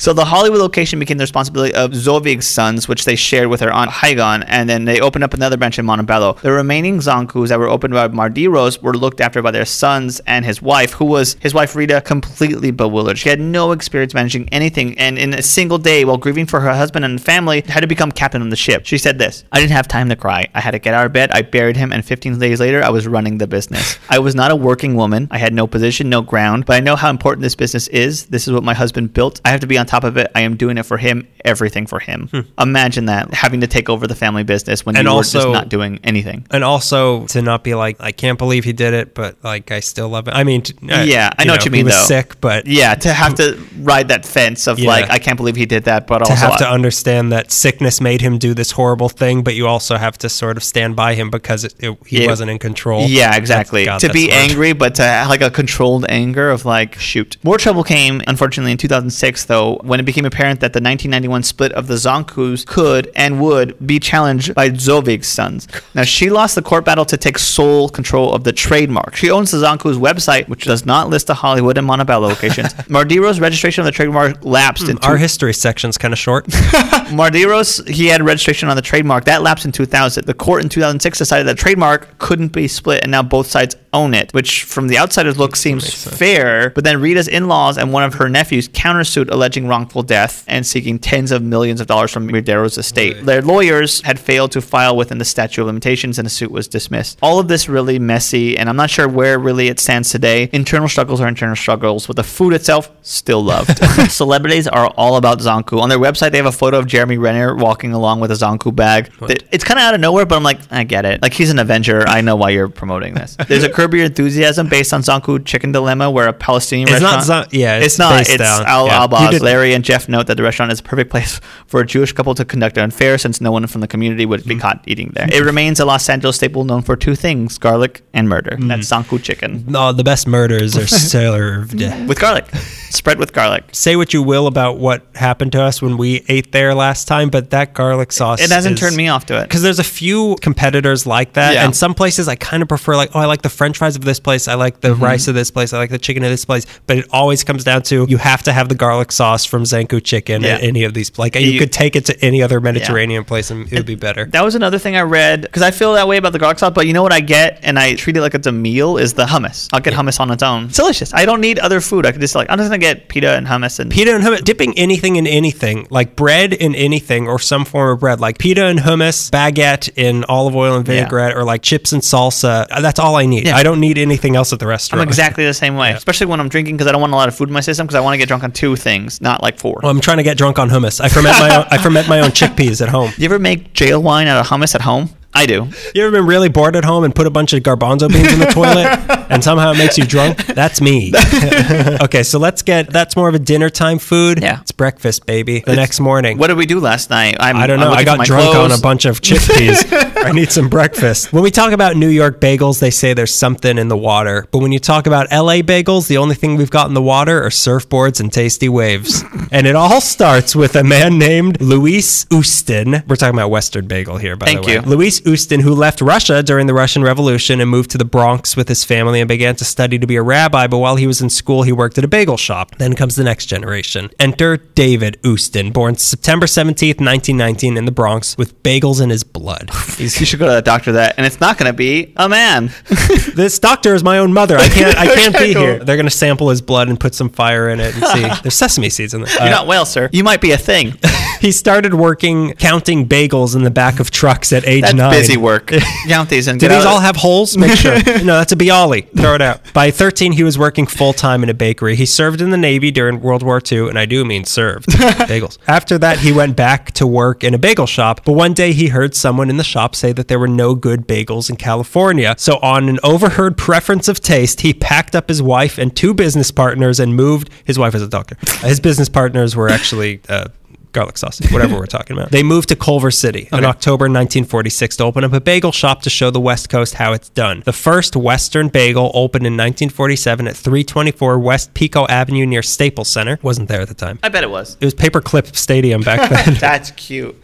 This is cute. This is cute. This was the first dedicated bagel shop in Los Angeles. Really? Yeah. And what year was this? 1947. It served 3 types of bagels, water, egg, and salt. And on day 1, water is plain. Oh. You look looked shocked. I was confused for sure. So on day one of this place, according to them, give me a guess on how many bagels you think they sold. 60. Day one. According to them, they sold 57,276 bagels. I don't believe That's it. a joke. I can't believe, because they put it in terms of this many dozens, and so I had to multiply that by 12. I don't understand how they could have made that many That's bagels. not real. I don't know. It's weird, but hey, it's true. Them to each other? Did they sell it to each other? They sold it and then bought it back and then sold it. That went on all day. That went on 57,276 times. However, David found that the tastes in LA were different from in New York, so he started to adapt his bagels to those preferences by cooking them on sheets rather than right on the oven floor, which gave them a softer and chewier consistency than the denser, crisper ones that you get in New York. So that's why bagels are sort of different. It's not... It's just the way they're cooked? Well, I mean, it just became a more predominant style in okay. Los Angeles than how they're done in New York. And also, it's in the water bagel. They were a big hit. Rats. They were, you see, when rats secrete into the water... See, when you cook something in a town made of trash, it tastes different. Here, drink this sock. So they were a big hit. And in 1958, they moved headquarters to their current location at 7814 Sepulveda Boulevard in Van Nuys, where it's right by Zanku Chicken. There, they were able to have a bigger factory that allowed them to go to the wholesale route and provide bagels to restaurants in town. They brought bagels to the masses in LA, which is why they refer to themselves as the bagel that won the West, because you can reload it really quickly. I'm out of cream cheese. David had a son named Steve who grew up being given stale bagels as teething rings, and punishment for misbehaving was they made him work at Western Bagel. His secret was he loved working at Western Bagel. He used to potty train through a bagel. In 1985, he became president of the company, and in 1993, he built them a second factory to keep up with their growing demand. So they're now capable today of producing 5,000 bagels an hour. They could sell it in an hour, apparently. See, that's what they can make 5,000 an hour now, but on their first day, they sold 57,000 of them. I don't get it. Bologna, which they're not familiar with because that doesn't go on a bagel. They now serve 30 types of bagels, and they aren't a huge company, but it's a very local company. They only have 11 locations, and most of them are in the valley, but they're still the biggest bagel bakery west of the Mississippi. David died in 1997 of cancer, and he's buried at Eden Memorial Park, which is where Groucho is. Oh, cool. His bagel joke. Bagel joke. Oh,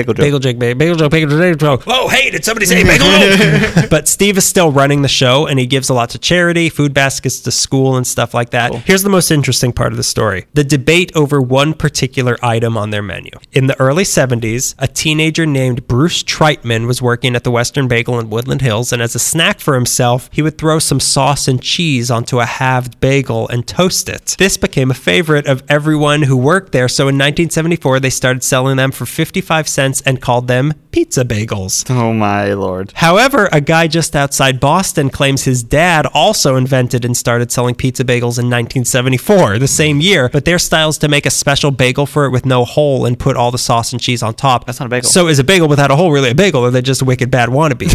Regardless, Western Bagel popularized the pizza bagel. There's no debate about that. Yeah. And Treitman himself still works in LA at Deutsche Bank, so you can call him in the morning, call him in the evening, and call him at supper time to thank him for what he did. Let's fight over who created this abomination.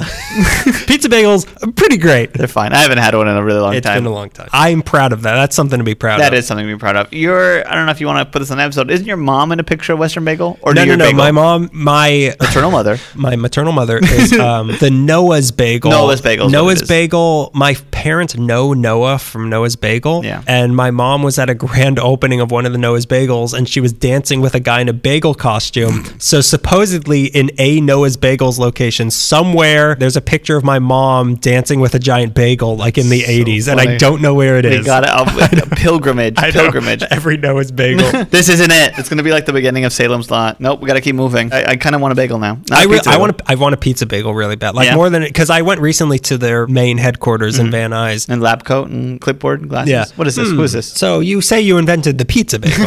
So we're done with breakfast. We're done with pizza bagels. What's next on our menu? I want a meal that I can get literally any time of day from like 10 to 1. And everybody loves it. Now, I did really staunch research. Greg has brought out a children's placemat from the place he's going to be talking about. And it's got a little timeline on here. I'm just going to read these 5 points of In and Out. That's what our history research is all about. Support Christ. When we get there, it's going to get weird. I'm going to be talking about In-N-Out Burgers. All right. One of my favorite places to go. If I'm out of state and people are like, you got to try this thing, I'm like, well, I passed a big giant arrow on the way over here, and we're gonna eat there, friend. I had a lot of help from this. There's a book, In-N-Out Burger, Behind the Counter Look at the Fast Food Chain That Breaks All the Rules by Stacy Perman. This book helped me a lot with half of the research. In-N-Out was the dream of a married couple, Harry and Esther Schneider. In-N-Out is really...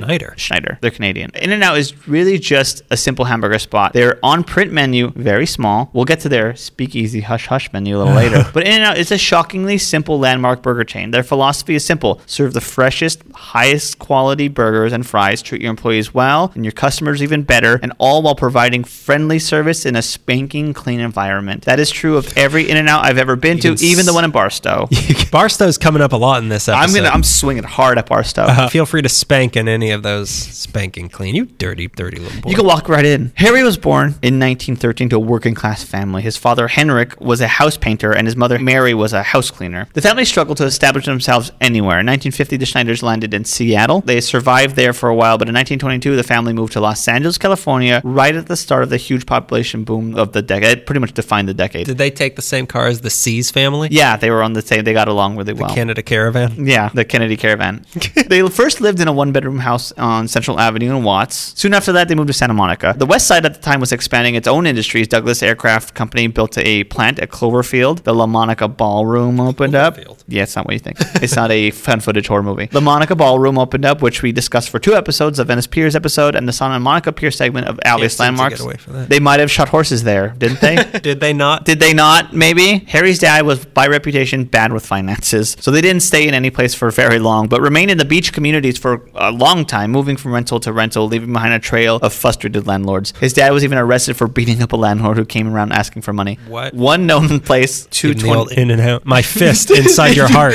My fist inside your heart. Mouth. One known place of residence was in Venice at 221 Market Street for the curious. Harry's teenage years sound fun. He engaged in petty theft. He smoked Chesterfield cigarettes. He sparred with his friends at the amateur boxing gym at Ocean Park. He still, after this, had a sense of responsibility. He worked several jobs in the area. He was a paperboy, a grocer. He sold sandwiches. He delivered hot dogs and hamburger buns. He sells sandwiches, doesn't he? That's such a depressing movie. They make him dance for sandwiches. Can everyone just stop and watch They Shoot Horses, Don't They? That's such a good movie. He wasn't much of a student by his own admission. He was not afraid of hard work. He just wasn't a good student. He managed to graduate from Venice High School, filming location of Grease. Briefly called himself... Interesting that he will be serving Grease. Around hot rods, which is what a feature of Grease. What they're all about. Briefly called himself a communist during his late teens, early 20s. He saw the capitalist system as a total failure and felt a need for a whole new system, which would be communism. Did he like a hard shell or a soft shell Berlin Wall? Where did he stand on that? He was sort of like leftist hard shell.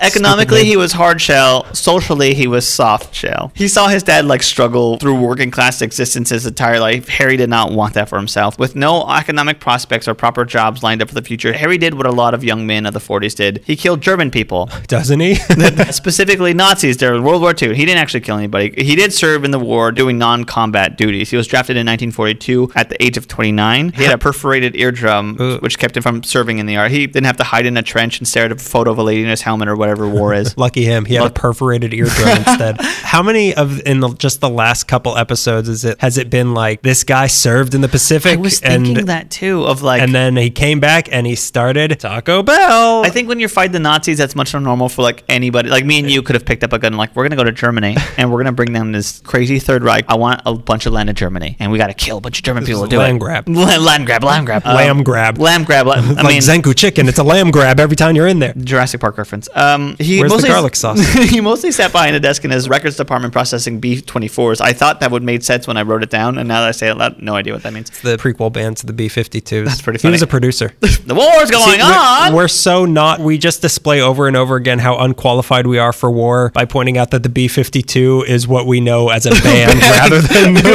whatever it is from the military in real life. Motorhead, like Lemmy? Oh, you're talking about car. Oh, yeah. Okay, I don't know what that means then. He moved around plenty while doing service and landed briefly in Los Angeles as a clerk typist for the Army Air Corps. But when the war ended... I'm a clerk typist for the library. That's different kind of war. That's like a war on your self-esteem. When the war ended in 1945, Harry packed up... My war never ends. V-Day. A guy kisses a nurse. She's a doctor. The day that will live in infamy because that nurse did not give consent. She was not like, who are you? Don't kiss me again. It was 1947. He was 34, working as a caterer, selling boxed sandwiches to the cafeteria at Fort Lawton. Dropping off sandwiches at Fort Lawton one day in 1947, he delivered to the restaurant's manager named named Esther Johnson, and this woman would become his wife. Esther, we'll go through her story, came from a long line of coal miners from Illinois. Another Coal miner's daughter? Yeah, she was a coal miner. She is Loretta Lynn. She became a doctor, though. All daughters are doctors. All daughters are doctors. But not all doctors are daughters. Not all women are daughters. Maybe they are. Damn it. And not all men, also. We want to make that clear. Not me, that's for sure. Just like Harry came from a really hard labor working class family, a big one at that. Unlike Harry, Esther was an academic. She was also a church-going girl. She was raised going to a Free Methodist church. Esther was sharp. She was an honor student, as well as being a member of the Glee Club, the school chorus, and the commercial club, as well as being the class president and the assistant editor of the Shiloh High school paper. Wait a minute. So she's very Christian. He is, I guess, sort of Christian. but what is his last name again? Schneider. Schneider, which is very usually a Jewish last name. So I'm confused of how it became so religious. I don't know. It doesn't necessarily have to be a Jewish last name. I guess I didn't pay attention close enough, but I know that his parents didn't speak English well, and they were from Canada. Are they French-Canadian? Could be, but I mean, Schneider's not really a French-Canadian Yeah, then name. I don't know. They could be just German. I know they moved around a lot, and they landed in Seattle, and that's where they forgot where they were from. They've got an accent. You're around ships so much, you just speak the sea. You know? speak the language of the sea, Sea. which is seagull. Beautiful accent. She was modest and achieved things quietly. College was a struggle, though, not because the studies were above her understanding, but because her grandparents became ill and Esther had to look after them. The money for tuition was hard to come by, and the time away from home was seen as a problem. She eventually, in 1940, after the passing of her grandmother, went back and earned a teaching certificate. She was working as a school teacher when the U.S. entered World War II, and Esther decided to join the war effort. She enlisted in something called the WAVES, which stood for Women Accepted for Voluntary Emergency Service. Yeah, let's call it WAVES. That sounds way better. WAVES' purpose was to fill the vacancies that were created when all the men went. Tens of thousands of them left to the war. WAVES was not a combat group, so they weren't hiding in trenches staring at photos of cowboys or in the helmets or whatever war was. But punctured eardrums. But they performed duties uncharacteristic for women at the time. Being a doctor.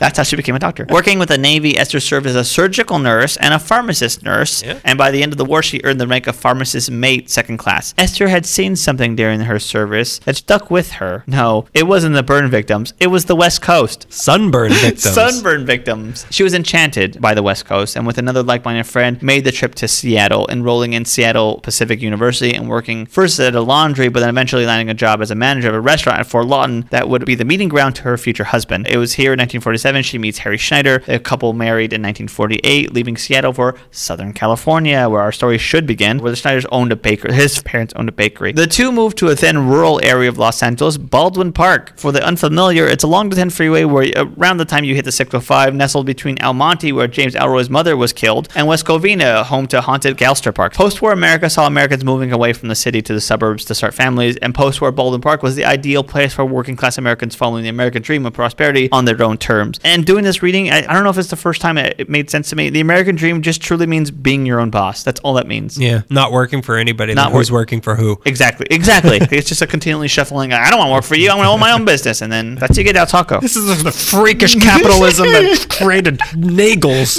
Baldwin Park in the 40s was orange groves, citrus orchards, vineyards, cattle ranches, and dairy farms. The PE Railway had a stop through town. In view was the snow-capped San Gabriel Mountains. But was he from the wrong side of the taco tracks? Did we decide that was the metaphor we were going with before? In view was the snow-capped San Gabriel Mountains, but the sun shined on that suburb perfectly. It was postcard Southern California, on the verge of the car craze that would become another cultural staple of the area. The Schneiders moved into a very modest one-bedroom house at the corner of Vineland and Francisquito. I never say that right. Across the street. It's Lebanese. It means a river. It means bell. They were across the street from the Baldy View trailer park. This somehow matters.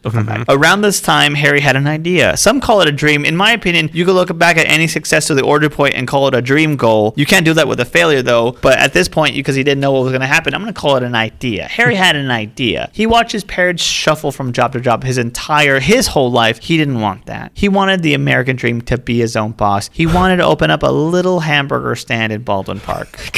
Everybody's ticket to success is a hamburger stand. I'm going to open up a little thing right here. You know what? This might be a crazy idea no one's done before. I'm going to open a hamburger stand. But with this little hamburger stand came a pretty innovative idea. The shack they were operating out of was small, so small having a restaurant was out of the question, which wasn't even a thing at the time. When you said shack, for some reason I immediately thought of Shaquille O'Neal, and then you said small, and I was like, that's not. I did a search for In-N-Out Shack, and I was like, did you mean In-N-Out Shaquille O'Neal? No, stupid idiot. His first location was a little Shaquille.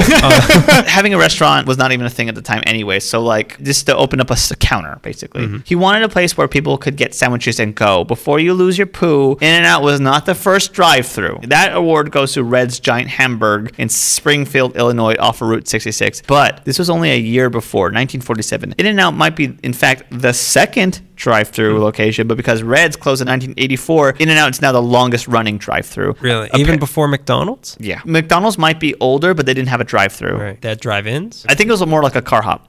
Apparently, Like a Sonic's, which is the oldest of everything. this is the oldest place you can get food. Jesus Christ with his disciples, the apostles, Upon the Mount of Sonic, they wanted fish. he turned water into shakes. Apparently, there was also a place in town on Sunset in Vermont called the Pig Stand, which some consider to be the first drive-in restaurant opened in 1932. But that's a drive-in, like I was saying, closer to a car hop. And it was actually Texas-born eatery. It wasn't a California thing, but they had a location in Hollywood. Anywho, drive-thrus. I can't imagine Red's was such a hit that on the West Coast people would have heard of it. So I imagine in the first year, it was just seen as a gimmick. So I assume Harry Schneider came up with the idea, I want to say almost independently. First, in his own mind, that kind of matters to me. But Harry Schneider and Red's Giant Hamburg were onto something. Car culture was pushing society's eating habits forward, and the next step in the evolutionary chain after car hops was drive-thrus. Southern California was the most heavily motorized place on the planet. By the 1940s, there's over 1 million cars in Los Angeles, 5 automobiles for every 4 families. The auto boom meant people were opening up just like any little eat-on-the-go burger and hot dog shack stands. And to attract these speeding customers, these little stands and shacks had to grab their attention, the more outlandish the possible. This was a sort of like googie and kitsch architecture boom that we like a giant tamale that sells not kitsch, tamales. kitsch. Kitsch. The Schneiders were not this sort of like googie and kitsch architecture people. They were modest. They wanted to open a modest little stand. They would have a hard time competing with that, but they're going to give it a go. With financial help from a man named Charles Naudin, Harry Schneider was able to open up his little burger stand. He also got advice from a fast food pioneer, Carl N. Karcher, who had built a small but growing chain of hot dog stands in Los Angeles. He called it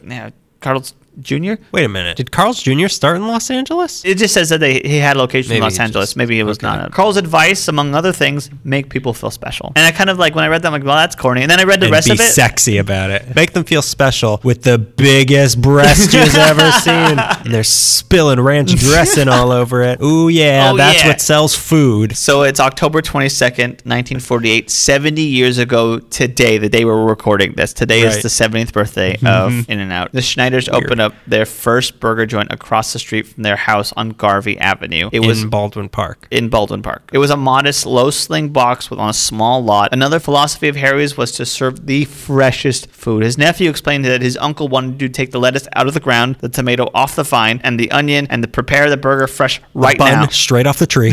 Go to the bun tree, get it. The original menu was hamburgers, 25 cents. Cheeseburgers, which were invented in Pasadena at the right spot, mind you, were 30 cents. 15 cents for the french fries, 10 cents for soft drinks. You know, I feel like those ratios of price is still the same. Like cheeseburger is 4% more expensive, yeah. and the French fries is 20% as much as this. It's a formula that came up with by Carl's Jr.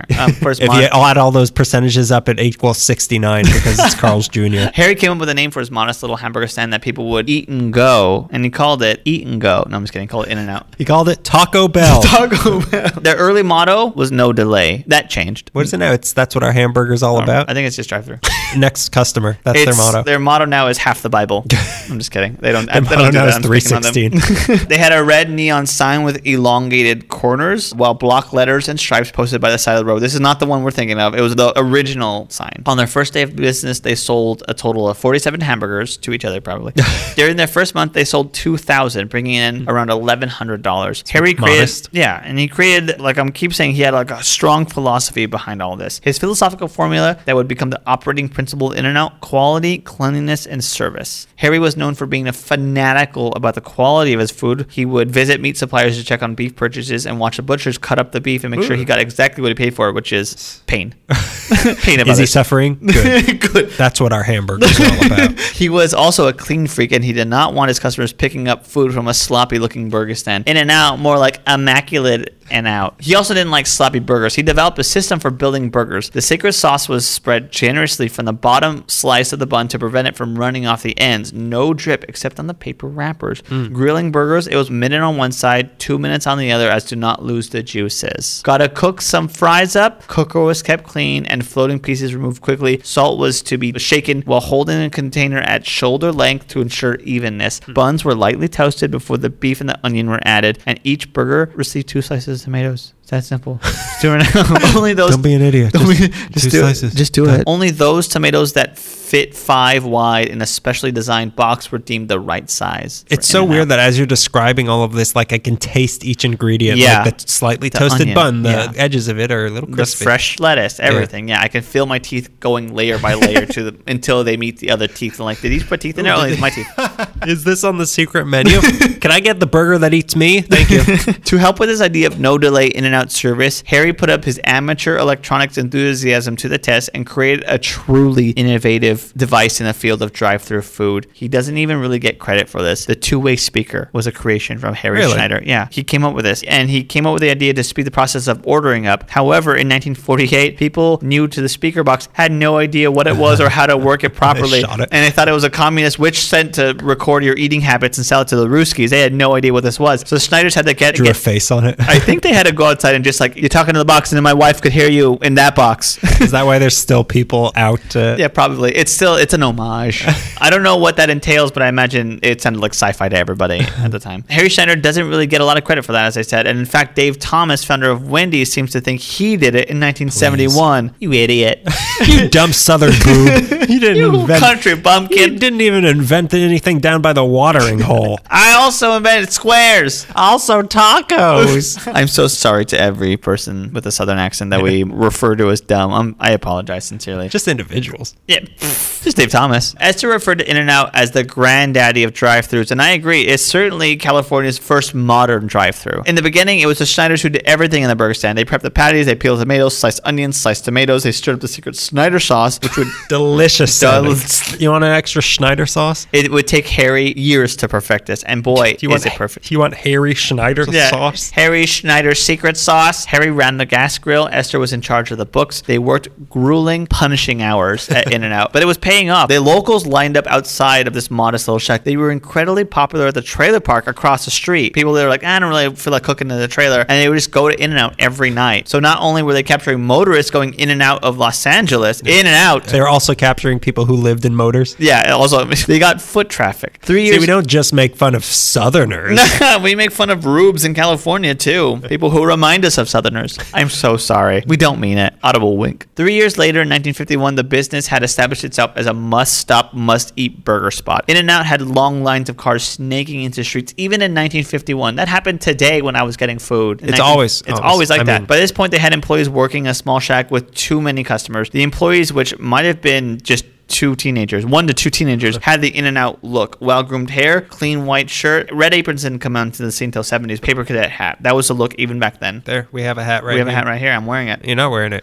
Lie to everybody. I want to seem cool. All right, but you're not wearing it. I've been lying. You're not wearing it. You're Dave Thomas. He took Carl from Carl's Jr. advice to make people feel special, and by having truly polite employees, that was his ticket. Smiles for the customers, whether it's genuine or great acting. I watched a California Gold when Hill Hauser went there, and that was when it clicked. Like, oh yeah, I've always had really nice service at In-N-Out. I haven't had like a rude person. It's a weird, cool thing. Well, it's if you treat your employees not poorly. When they're if you happier. pay them fair wages, they'll smile. If you pay them enough, anyone will smile. Pretty early on, he hired only male teens. I think there was an opportunity to hire a female employee in the Well, little because they stand. didn't want to be operated on by their mother, the hamburger. I can't cook this burger. This burger, why not? This burger is my mother. Harry didn't want female teenagers working in there, not because he thought that they couldn't do the job or they didn't belong in the workplace. His wife was a great worker. He was afraid of In-N-Out becoming hanky-panky hamburgers. Oh, no. He was afraid of it. No In-N-Out. double here. And I know that In-N-Out is also sexual innuendo, but any chance I have to say hanky-panky, I'm taking it. I'll have to rename this place Whoopi and Whoopi. Around this time, the early 50s, is when the hot rod craze of suburban LA went around. That's when that whole scene would just go around LA cruising, and they would need late night burger spots, and In-N-Out was there for them. They stayed open till 1 a.m. even back then. So In-N-Out in Baldwin Park was a local hangout for hot rodder dragsters, Drag races. drag racers, rolling on the raceways of Australia, gas guzzlers, looking for the hope. The hope that is Harry Schneider's secret sauce. I'm just happy to add Mad Max to the lexicon of movies we reference. It's about time. Our palate is expanding. It would become like a hangout scene. They would go, they'd park their hot rods, they'd listen to the radio, they'd eat burgers until Harry scared them away because he didn't really like them, but that was the scene anyways. But yes, In-N-Out was blossoming blossoming just the right time that dragsters and surfers were coming around. And that's sort of an era they've tried to stay apart. Yeah, they're trying to capitalize on that. Living in that past for a long time now. Every time I see a shirt with like it's a hot rods and it's like a airbrushed background, I'm like, I want that shirt. I know exactly what burger I'm gonna get. Hey, this looks like a shirt made by the Harley Davidson company. I like this. It seems like my dad's teenage years. I'm gonna eat that. My dad's first In-N-Out experience wasn't very late, and he said the closest one to him was there was Baldwin Park one, but all his friends, because they would cruise Van Nuys, would go to the one in San Fernando off the 5. It's like not Pacoima or Sylmar. It's like it's there still. I know which one you're talking about. Yeah. I don't know if that's San Fernando. That's what is that? I think that's more. If we are thinking of the same one, I think that is Pacoima. Pacoima, right? I feel like it's Pacoima because that's that long stretch there. Then you see a bunch of Ridgely Valley and stuff. Oh boy, that's Pacoima. They were capitalizing right at the right time, and they were just sort of fusing with these like Southland archetypes. Like they were just like Pacific POP was coming at the same time as surf music and surf culture. It perfectly fused together. Perfect timing. Around the time they updated their logo from the red logo to what we now know. It's the long yellow arrow with the rectangle panel underneath reading in Gothic lettering, In-N-Out Burger. Iconic. By this time, the burger stand got noticed by the Hollywood elite who would stop by the burger stand on their way to Palm Springs. So it's the only road in and out to get to that side. Dinah Shore, Debbie Reynolds, Eddie Fisher, Lucille Ball, who was probably eating a burger when the Japanese were sending messages. Bob Hope was a huge In-N-Out frequent. Bob Hope's 92nd birthday in 1995 was catered by In-N-Out. Oh, God. Schneider's never wanted to build a chain or empire, but it happened. In 1951, they opened up their second location in Covina, and by the next year, 1952, they opened up 3 more: Laverne, West Covina, and Pasadena, stretching the franchise stretching the franchise across the San Gabriel Valley. But as business expanded, a relationship began to sour, and that was between Harry Schneider and the financier Charles Noden, the man who helped give the money for the original location. Schneider was happy with his output and weary about expanding. Noden wanted to increase prices and cut costs, which is what all the fast food franchises were doing at the time. But Schneider was stubborn, so by 1952, the two agreed that they could no longer agree, and they split their partnership as well as they split the existing stores. I don't really know who kept what. I think Harry kept the name In-N-Out and 3 of the stores, including the original location. Noden went on to open another burger chain in Pasadena. What Harry learned from this was to stay independent and to not share In-N-Out with his. That was his baby. The Glen Bell way. Yeah, do not share this thing with an outsider. Oh, and speaking of babies, in the early 50s, the Schneiders gave birth to a son whose name was, they should have gave it a minute. He prefers to go by Guy. His middle name was Guy, and he took his father's first name. Harry Guy. Yep. Harry Guy Schneider. Yep. Perfect. Harry Guy Schneider sauce. I don't want to eat that. The next year, they had another But you know, son. a guy can't be a doctor. That guy can. The next year, they had another son, Richard Allen. Something, though, was coming, and it would change Baldwin Park and the original In-N-Out forever, as well as the natural landscape of the entire state. And it was the 10 freeway, the Interstate Highway. 1954, the 10 freeway was built, and it was cut through right through Baldwin Park, forcing the Schneiders to tear down the original stand and rebuild a new one at a short distance. That's a shame, yes, but the freeway would promise more travelers that would be stopping by. Schneider once again innovated drive-through with the creation of the double drive-through, which I personally thought was a new thing, but I thought it was at least 10 years old, but that was a thing at the original In-N-Out.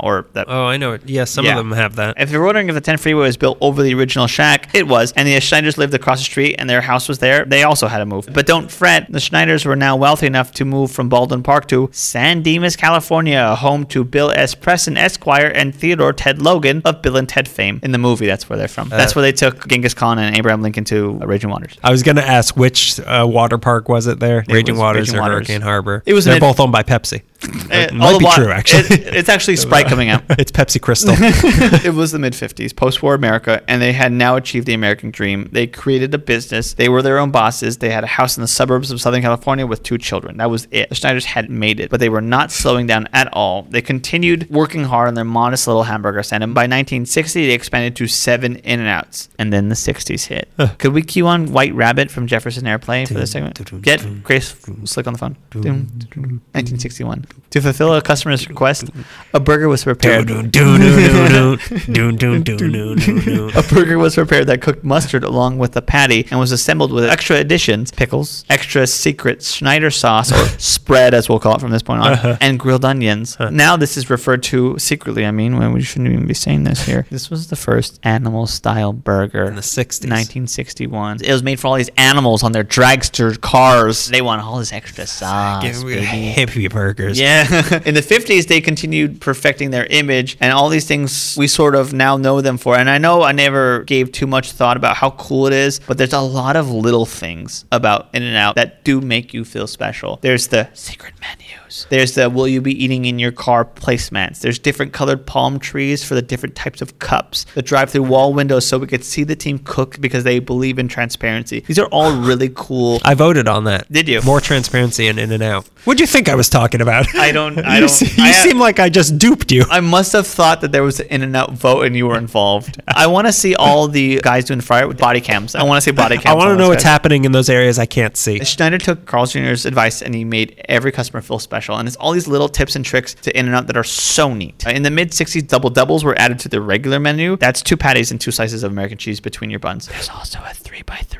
and a 4x4. You used to be able to order as many patties, cheeses as you wanted, but some dipstick fudged it up for everyone and ordered 100 by 100, and now the limit is a 4x4. The 100 by 100 cost that bozo. We'll call him Icarus. It cost Icarus $97.66, 19,490 calories.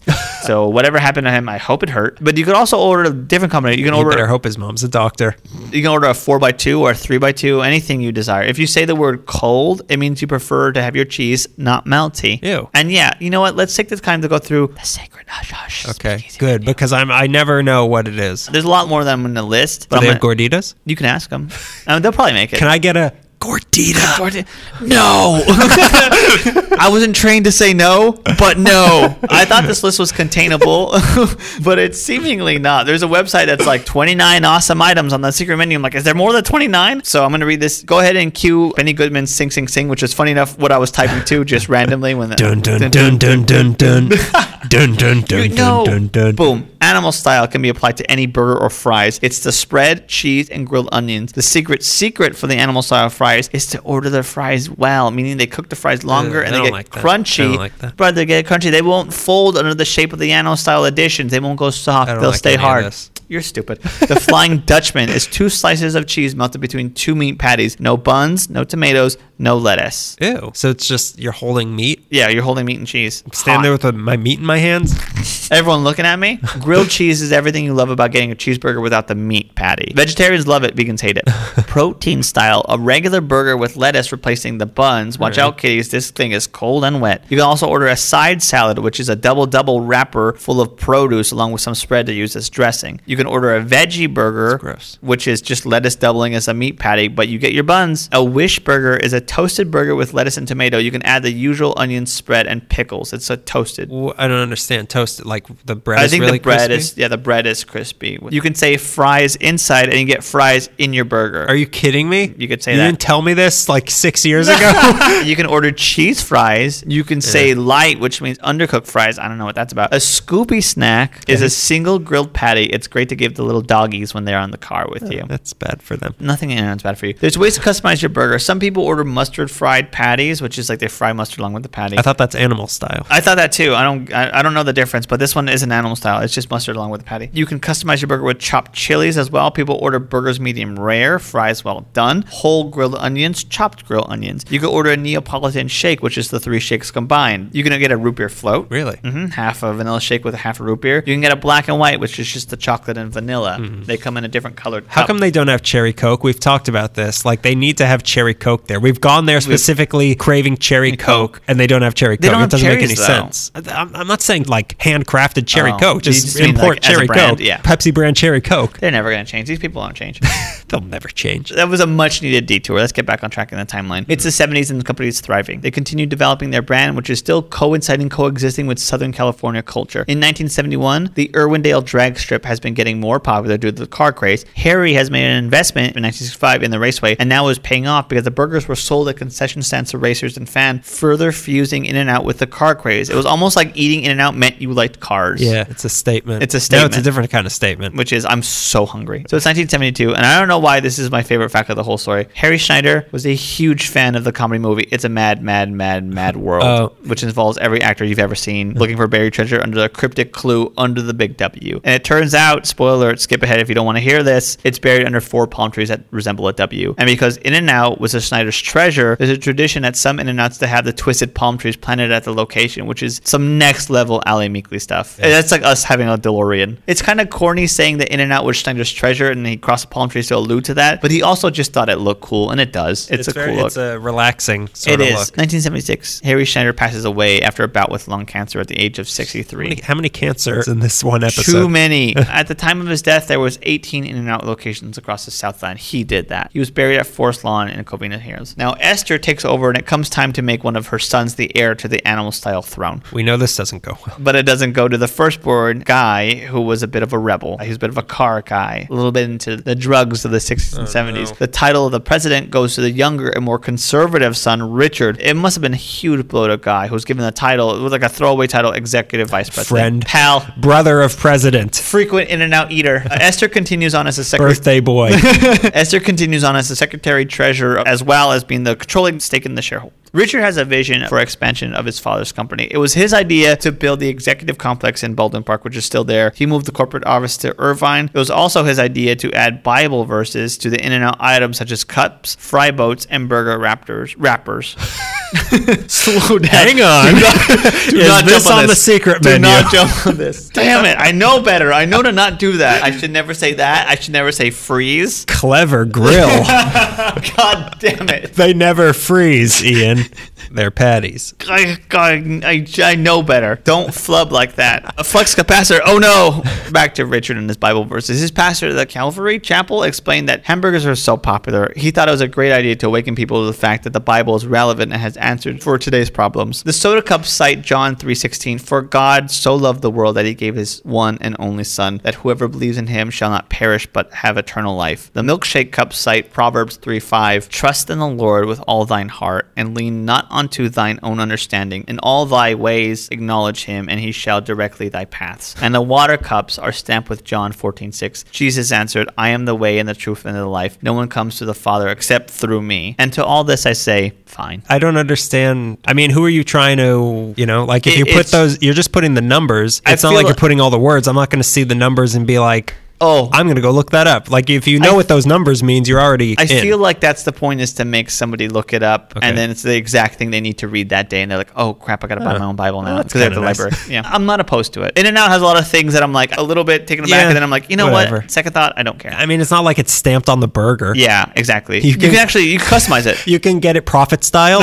and it's stamped with a Bible verse of your choice. And it's made with holy water. All of this is awful. Not to my religion. To go back to saying things that I'm a little bit taken aback by, recently it was found out that In-N-Out was donating money to the Republican Party, and people were like, what's that about? And then like, well, we actually donated money to all the parties, and we're like, clever. Is that what happened? Yeah, and that's the thing about In-N-Out. They seem really fair, but when you're there at 2 a.m, they're like, hey, we're trying to close. How is this fair? How is this fair? You gave a hamburger to that Republican over there. Through the rest of the 70s and 80s, the store continued to expand and change in seemingly small ways, but they were huge to them. They opened their first In-N-Out that has a dining room for customers. That was in Ontario, California. A few years later, they opened the first location that has a drive-thru and a dining room. That was in Placentia. I always think that place is called Placenta. I wrote it down. I wrote, don't say placenta. Don't wake placenta. I hate that game. In 1984, at a spot where the Schneider's home once stood, Rich Schneider opened up the In-N-Out University, which is where they train entry-level managers to be able to properly manage In-N-Out. And by the way, In-N-Out is known for paying their employees fair wages, not minimum wage. They have a reputation for treating their employees very well. As far as I've heard, I've had a couple cousins who work there. They have no complaints. The company store, also in Baldwin Park, same complex as University, opened up in 1985, and it's the real deal. It's choice.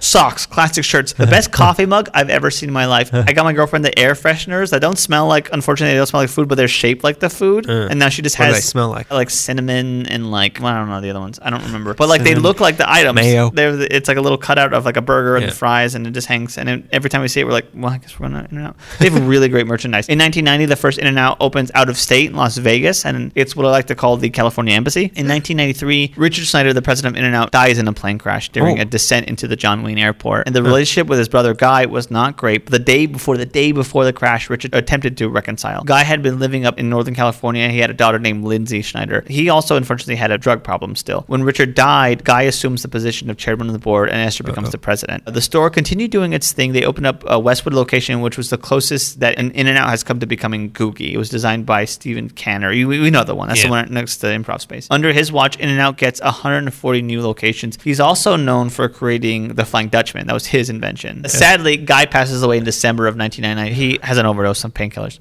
I know. Esther, who now lost both sons with no warning, was alone running this burger empire with her granddaughter, Lindsay, who was now getting more and more involved in day-to-day operations. Woman inherits the earth. Gosh, darn it! Lindsay continued to gain more and more traction in her family's company and soon managing her own locations as time went on. She says that there was 2 attempts at kidnapping her made. What? The first was in high school, and the second happened when she was managing a location. She said she spotted a potential attackers due to their boarded up van and ran across the adjacent freeway to escape them. Since then, she's been incredibly private. Oh. I mean, weird. I would kidnap a daughter of $1 million fortune. Yeah, that's what I keep with this lotto drawing that's coming up. I keep thinking, like, if I make $1 billion, everyone's going to kidnap my family. Yeah, oh no, for sure. Yeah. And you won't pay. No, I know you. I only have $1 billion. What, am I made of money? What, I win the lottery? I read a book on Getty, and he didn't pay. He got it in your back. In 2006, things were getting rough. There was a long-time vice president named Richard Boyd, who I didn't hear about until this story. He was suing In-N-Out for breach of contract, torturous interference with contract, and defamation. He claimed Lindsay and her second husband were attempting to wrestle away control from the elderly Esther and had forced employees to attend Bible studies and pray at meetings. The company immediately sued back. It was not looking good. Lindsay had to go out and defend herself like, I love my grandma. None of this stuff is true. Esther died later that year, 2006, the last person who had seen the original In-N-Out of the family. She managed, though, when she died, to keep the family lineage alive through her 24-year-old granddaughter's involvement. She was now 24 years old. Snyder's modest little shack has now expanded to 310 locations, and I believe 4 non-California states, Ohio, Nevada, Arizona, and Texas. In 2010, it became official. Lindsay was the president of $1 billion company. She plans on keeping In-N-Out in the Schneider family, never planning to... Took her that long? I just bought one lotto ticket. She wants never plan on franchising or to turn into a chain. She controls all the things. She never wants to take it public. She said this: the only reason we would do that is for money, and I wouldn't do that. My heart is totally connected to this company because of my family and the fact that they are not here. I have a strong tie to keep this the way they would want it. In 2014, they opened up a replica of the original Baldwin Park stand in Baldwin Park. It's like what the shack originally looked like. It's 10 square feet. The original menu with the original prices standing proudly outside the shack. They continue growing and expanding locations and menu items. In January of 2018, this year, a new menu item was added: hot cocoa. Oh, really? Mm-hmm. You better believe that the news treated this like it was a royal birth. Every news station was like, can you believe it? And did you stay up for the announcement? Weren't they talking about adding like bacon burger or something? I didn't see that. On the table at some point. I remember at some point reading that like bacon won't happen, but that was good. It was an article from a long time ago. The Schneiders wanted to create something special with their burgers, and they did so much more than that, so much more than a unique fast food experience. They created Southern California lore. Yeah, it's weird. It is nonstop making fun of people from Los Angeles. And they're like, you're going to talk about In-N-Out now? You like In-N-Out better? I love it so much. When people come out of state and they're like, I have to try it, and they don't like it, I'm like, well, you did it wrong. You didn't do it This right. is on you. Yeah, this is on me. It's you. Your taste buds are dead from whatever city you Whataburger came is so from. much better. It can't be. They're stupid and ugly. I mean, we both probably have nothing but good experiences at In-N-Out, but it's a really good hamburger and it's a really good price. Yes. Like, you're not going to get that anywhere else. Yes. Whataburger, or Waterburger, as they say. Five It's like a Guys. water bagel. Yeah. But yeah, Five Guys exactly. Like a year or so ago, someone announced that Five Guys is the best hamburger place in town. It's more expensive. It's more and expensive. It just It's tastes not like good. it's not good. It just tastes. It's good, but it's good in the way that like I'm at a barbecue. My uncle made me a burger, Right. and it's juicy. Like it's not like anything special. Nobody I know can make a In-N-Out burger. Yeah. It's well, like hey, life hack of Los Angeles. Maybe I should save it. maybe you should say that. I'm going to save it for a future episode. You're gonna ruin that $1 billion corporation. You're gonna Here's what turn you them do. down to $1 million corporation. You walk in there, slip on some water. Life hack. Never pay for a meal again. Life hack. Life hack. You want to go to college? Get hit by a city bus. They'll pay for everything. Join the military. Don't want to deal with student loans? Yeah. Join the military. Go fight in World War II. That's how you do it. I actually just wanted to sign up to fight the Nazis. Yeah, you got to go to Orange County for that. Ha! Booyah! Booyah! Booyah! He's hiling. So now we're done with In-N-Out. It's time for a different sort of dinner, second dinner for us. This is actually a similar company to In-N-Out, which is it's good that we're Whataburger. doing it. It's Whataburger. Let's get right into this. I'm going to be talking about another homegrown classic, Panda Express. You're crazy. My dinner of the night. You're never going to get away with it. Could I get a double order of orange chicken and then instead of rice or noodles, just another double order of orange chicken? No? Then stick them up. This is a history lesson. That's every order of me in high school. Can I have all the orange chicken you have? Yeah. All the room in this piece of styrofoam could just be orange chicken, Yeah. right? So, of course, this very local of story begins in communist China. Jesus. 1947, Andrew Chung is born, Jin Chan Chung, outside of Yangzhou, but his family needed to get away from the revolution. So his dad, Ming Tsai, which, by the way, there's a pretty famous chef called Ming Tsai, and they keep referring to him as Ming Tsai, and I was like, is this the guy that I used to watch on KCET who's 40 years younger than his son?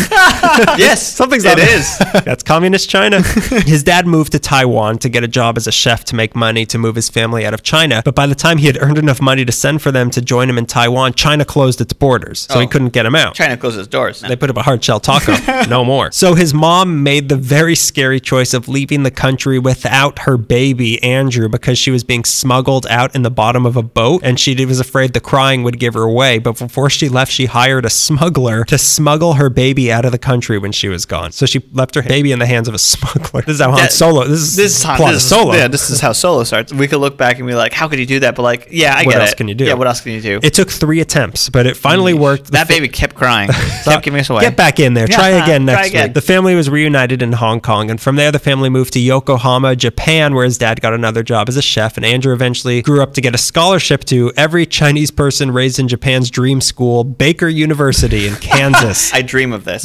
We have to go there. So in the mid-60s, Andrew, he moved away from his family to Kansas, and as a freshman, he met a girl named Peggy Siang, who had her own escape story of her own, being born in Burma and raised in Hong Kong. And it must have been that shared childhood trauma that they could barely remember that drew them together, and they started dating and have been together ever since. Wow, really? Yeah. After Kansas, Andrew followed Peggy to the University of Missouri, where she got her PhD in electrical engineering. He got his master's in applied mathematics. A lady doctor. Peggy was more into academics than Andrew was, and on summer breaks, Andrew would go to New York City to wait tables because something in his blood was calling him into the world of restaurants. Insert whatever dated joke about MSG you were planning to spew out of that. It's not hateful dated. mouth. This is fresh stuff. I wrote this dated material yesterday.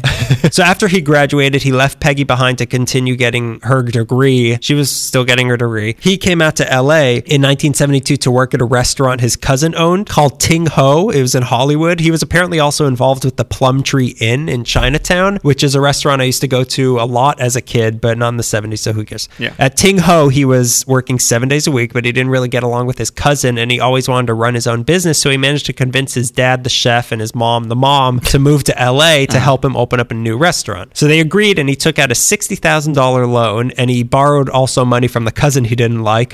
And on June... You gotta do it. You gotta do it. I know we don't get along much, but can I have $50,000? So on June 8th, 1973, the Panda Inn opened at 3488 East Foothill Boulevard in Pasadena in an old coffee shop, and he had his whole family working in it for him for free. His dad cooked, his mom... interns. This will go to your college credit. You're much younger than me, father. His dad cooked, his mom cleaned and made rice, and Andrew was the face, and he ran the business end of everything. It was called Panda Inn because pandas were a big deal. It meant bell. They were a big deal in 1972 when Nixon visited China. He broke through the hard shell, and they were seen as a symbol of union between China and the United States. So it was Pandamania. Yeah. Pandamania. However, at the time, most Chinese restaurants in the U.S. were just serving chop suey and other System of a Down song titles. But what Panda Inn was doing were dishes like we now know Chinese places to serve, which at the time were a deeper dive into Chinese cuisine than most people were willing to take. So business wasn't good at first. But his mom enacted an old Chinese tradition and put a bunch of salt on the sidewalk, and miraculously, a couple people came. That's pretty cool. But the food A lot was of birds. But the food was good, and since there were so few customers, Andrew made a point to treat each one who did come like royalty because he was afraid they'd never come back. So one customer at a time was how he was going to grow his business. His dad always taught him, don't take on a new challenge until you've mastered the previous one, and this was just an extension of that. Be really good at serving each person. So one small step at a time. Slowly, word got out, and more people started coming. If all the tables were full and he saw people leave because they didn't want to wait, he'd run after them in the parking lot and offer them a free drink until a table was ready for them. Okay. So now the business was going well, but Andrew was still missing his sweet Peggy. Once she finally finished school school. She also moved to LA where she got a job at McDonald's. Yeah, McDonald's competitor. Aircraft. Yeah. McDonald's Hamburger and Aircraft Division. McDonnell Douglas, and later at 3M. She was designing computer systems to launch missiles. And in 1975, they got married and had a kid. Different kind of missile. But she was, he figured out how to launch a missile, if you know what I mean. But in 1981, Andrew's dad died, but the business had to go on. And the next year, they opened up a second Panda Inn location in Glendale that's now closed. But around this time, they also had a second baby. She's still open. And Peggy decided to quit her job designing missile programs and come do the accounting at Panda Inn with her husband because it gave her more of a flexible schedule to be with the babies. And also, business was going pretty good. So, you could leave a job designing exactly. missiles. But then they were offered something that would change everything. No. It wasn't a free sample of sesame shrimp. A customer of theirs named Pat Donahue was a big fan. He also had a very LA family with one brother, the head coach of the UCLA Bruins, and another brother was the developer of the Glendale Galleria. Really? Now, Pat knew that his brother was looking for more restaurants to put in the food court at the Galleria, so he approached Andrew and asked if he might be interested in putting a faster, casual version of Panda Inn inside their mall. And it took some rethinking of their business model, but Andrew felt he had mastered the sit-down restaurant, so now he wanted to give fast food a try. So in October 1983, the first Panda Express opened in the food court of the Glendale Galleria. I now get why it's called Express. Exactly. So it was pretty popular, and 2 years later, they opened up their second location in another mall at the West Side Pavilion. So now Andrew started getting an idea, much like what Taco Bell did for tacos, what McDonald's did for hamburgers. Why can't he do for Chinese food what Taco Bell did for tacos, what McDonald's did for hamburgers? Yeah. He wanted to make Panda Express the McDonald's of the East, but on the West. This was actually perfect timing because leading into the 90s, Mexican fast food was starting to lose its exotic appeal. Yeah. Because are you breaking your fingers? What is that? You're making me hungry, so I'm breaking my hands to calm myself down. To prevent myself from chewing on them. So Mexican food, we've had that. Yeah. They wanted something newer and exoticer, and Chinese food, just the thing. So they started opening up more locations, all of them in malls, because that's where people were looking for fast food the most. Yeah. They were doing well, but they had a secret weapon, Peggy. She shot missiles at them. Any competitor? Suddenly they blew up. I don't know how. Mysteriously, a missile hit them. She knew computer programming very well, so she took Andrew's vision of a worldwide Chinese fast food empire and built software for their restaurants to use around that. So they became one of the first fast food places to be using computers to take orders in the 80s. And not just that, she set the computers up to track what was being ordered and what was popular and what wasn't, and to automatically pre-order any ingredients that they were running low on. So this kept... That's insane. I know. This kept them well-stocked at all times, and it gave them unprecedented insight into what people liked, what people didn't like, and what they should take off the menu. So this gave them an edge that they needed over all of their competitors, of which there weren't really that many, because making Chinese food is a lot harder than making a hamburger or a preformed taco. And doing that in a fast food capacity is even harder. But they were so efficient with their computer data, and they were so unique that it worked and nobody could touch them. Chinese food is also more expensive to make, so to keep the costs down, instead of treating their employees unfairly and paying them less, they would just cross-train them all to know how to do everything in the restaurant and get the most out of fewer employees. Okay, that's almost a perfect model. Yeah, it is. Actually, I'm a perfect model. Look at my abs. Then they had yet another stroke of genius. In 1987, nuggets were all the rage. Remember the Nugget Mania? All that footage of screaming teenagers? Yeah. When the Nuggets peeked their head out of the Plaza Hotel. When the Nuggets performed at Shea Stadium, I couldn't hear anything. Ed Sullivan was eating nuggets live on television. And now, straight from a chicken coop that I once saw on the freeway, Nugget Mania, this drove up the price of white meat chicken. So a Taiwanese French-trained chef at one of their locations in Hawaii named Andy Cow decided to start buying dark meat to save money because it was cheaper than everyone's getting the white meat. Let's go the other route. With the dark meat, he modified some Chinese recipes of orange-flavored chicken and made it a little sweeter, battered it, fried it as a variation on General Tso's chicken to appeal more to American and Hawaiian tastes. Yeah. The original version had a bone in it, but once they got rid of that, the orange chicken was born and it became their most popular item, and they now sell over 90 million pounds of it a year. All bought by me. So armed with smart computers and sweet chicken, they were off to the races. All races, that is, because they were a runaway hit. By 1992, they had 97 locations. That same year, they started to fear that someone might come along and have a Japanese version of what they do. So to prevent that from happening, they started their own Japanese version of themselves in Bloomington, Minnesota, called Hibachi-san, which has a few locations around the country, but I've never heard of it. So I guess the Japanese threat wasn't as credible as they thought. Lucy. In 1993, they celebrated their 10th anniversary with a location on the UCLA campus campus near that In-N-Out, which brings us to a new phase in their plan, which was getting away from being only in malls because they could see that the golden age of malls was already over and they didn't want to be another sad fast food place next to Cinnabon, so they started branching out. I'm sure her computer software told her to leave. Sabaro's getting close. Must evacuate. Launch missile. No.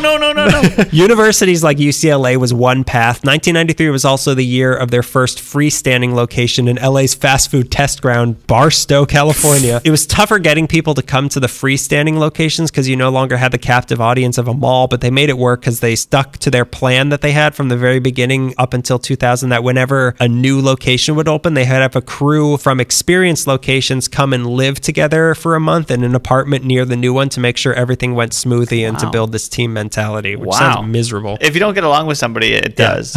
So they also became the first fast food to open up inside of a supermarket when the president of Vons, who was a fan of theirs, let them open up inside the Vons in Arcadia. They opened up their first two airport locations, both at the Denver airport in 1995. Then they opened their first library location at Central Library downtown here in 1996. And then their first sports arena location at Angel Stadium in 1998. 2001 was their first theme park location at Six Flags Valencia. So they kind of morphed from sit-down, upper-scale restaurant to mall food court to casual order at a counter sort of place. So they kept changing what they were. Only 2% of their locations are actually in malls today still. And they're huge, obviously. 2007 was their 1,000th location back where it all started in Pasadena. 2011 was their first international location in Mexico City. Take that, Taco Bell. They now have over 1,800 locations in the US, Canada, Mexico, Japan, South Korea, Saudi Arabia, the United Arab Emirates, Guatemala, and Aruba, making them the biggest Chinese fast food chain in the United States. And I'm going to go out on a limb and say the world. The busiest location of them all is at the Ala Moana Center food court in Hawaii. They never use MSG. Some of the recipes are still from Andrew's dad, and they're one of the biggest broccoli buyers in the United States. Hell yeah. Last year, they bought 21 million pounds of it, creating the biggest stink cloud this country's ever seen. They test out new recipes at the Innovation Kitchen in Pasadena that opened in 2014, which is open to the public at 3867 East Foothill Boulevard, right near the original Panda Inn. So they try out weird flavors and things like that, which I want to go to. In 2016, they came out with the Chork, a chopstick fork. But the two people still behind this all are Andrew and Peggy. They were put in the California Restaurant Association Hall of Fame in 2005, and today they're worth over $3 billion. That's like 3 lotto tickets for me.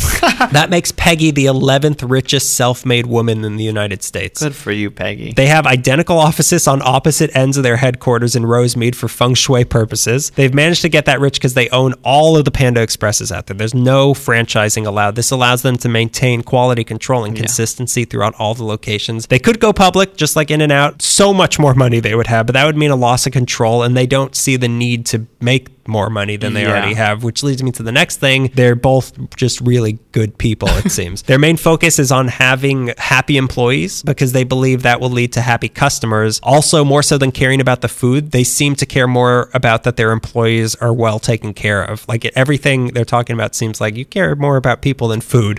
Andrew says that the way you do anything is the way you do everything. So if he can get them taking care of themselves, they'll take care of others as well. He pushes all of his employees to try to better themselves in a very self-help but genuine kind of way. The company offers a lot of motivational and life improvement seminars for all their employees, exercise classes. All employees are required to be part of the Panda Way program. It encourages learning and being healthy and teaching you how to have better personal relationships with people. Applicants for their job have to read The 7 Habits of Highly Successful People before they're interviewed. Andrew says when you have a good set of people and they're in a good place inside and out, in and out, in their livelihood and who they are, then chances are they will take care of the customer better. Peggy, meanwhile, started the Panda Cares Foundation in 1999, which has given over $83 million to children's hospitals and disaster relief. They adopted a panda named Pei in Chengdu. That's the ideal way to treat everybody. Yeah. Or at least treat your employees, and then with the idea that it's going to spread further. Like a poison. Like a poison. The poison of kindness. They bought a panda? Yeah, we bought a panda. Andrew's teaching does trickle down to Peggy's philanthropy because all employees have the option to donate a part of their paychecks to charity, and 90% of them do. Wow. Of all employees. And they feel comfortable doing that because the employees are actually treated well, which is shocking, as we know, for a fast food place this big. Their pay is higher than minimum wage. They get vacation and sick time. If you work there over 30 hours for more than 6 months, they'll pay 80% of your health insurance premiums and 50% for your dependents. If you've been there over 6 months, they'll also help pay for part of your college college tuition, but a lot of people actually just stick with the company because 70% of the management positions go to people already in the company, although a few years back they hired a former Taco Bell executive as president. There's lots of stories of people who started out as dishwashers who didn't speak any English and they're now regional directors and things like that. But I've eaten a lot of orange chicken in my day and I still don't have a PhD, so... You almost got me to be like, should I do a part-time job at Panda I was Express? thinking the same thing. Like, I wonder if I go back to school, also. Yeah, I could work at Panda Express at the campus. I used to love Panda Express, and then I had it like 5 years ago, and it wasn't very good. And then I had it again tonight just to see. It was pretty good. It smelled good. I mean, you sold it because you kept going, oh my I kept saying, oh, yeah, thank you, Pepe. It was never like a staple of any situation. Like if we were around when we'd go to it. I ate it a lot because, like I said, I haven't been there in a while. But when I went there tonight, like my instincts kicked in of like, I want to order this, this way, this and this and this. Like I knew what to do. Yeah, I should get more. You're selling it to me. Yeah, you should eat more fast food. I mean, I do a lot already, but that's a get out of your car place. But hey, here's something you don't have to get out of your car to do. Leave us a review on iTunes. It's that time of the show. Best review you ever left anyone. Yeah. Leave it to us. Leave us some stars, some words. If you have an iPhone, just open the podcast app and do that. It helps people find us more. It makes us more visible, gives us more social cachet on the internet. Do that. It really helps out a lot. And we also would just appreciate it if you did that. On top of everything else, it'd just be a nice thing for us. Yeah, so it would be thank nice. you. We give you so much. Give us a granddaughter. Read a whole book on In-N-Out. And you're going to say you can't leave me a review? That's fine. Don't do it for Greg, do it for me. So then also follow us on Twitter at LA Meekly, on Instagram, LA_Meekly. Like us on Facebook. We have a Tumblr page, lameekly.tumblr.com. It's got the archive there. Main hub of the We thing. have a YouTube channel. You can watch everything. We have live videos. All of our live shows are on there now. Videos. Email us at la.meekly@gmail.com. If you have any suggestions, comments, Field trip ideas. If you work at an interesting place in the city or know someone who does, email us. We can come down and interview you for an episode. Support us on Patreon. We have some nice things going on there. Sending some more postcards stuff coming out this week. More stuff will be coming soon. Closing thoughts on this hungriest of episodes, Greg? I'm still hungry. It's so strange to me that so many places culturally different with culturally diverse food open to Pasadena. Yeah, it's weird. Everyone kind of like tested the waters out in Pasadena for some reason. It's almost as like someone opened some sort of portal to hell there. So yeah, we hope you have a nice Thanksgiving. If you really don't want to do it, you can go to one of these places. Have a nice Thanksgiving. Have a nice holiday. We'll see you in December for our scary episode. Get ready for Creepy Christmas. It's coming. Yeah, the first one in a couple of years where it's in studio. In studio. And this is a studio, believe me. Yeah. Richie, will you turn that down? The bass is too high. All right, you can clean. We're leaving. We're leaving right now. So that's been yet another episode of LA Meekly. Why the chicken crossed the road? Because she's been a doctor since 2013. Not sexist jazz. Makes sense earlier on.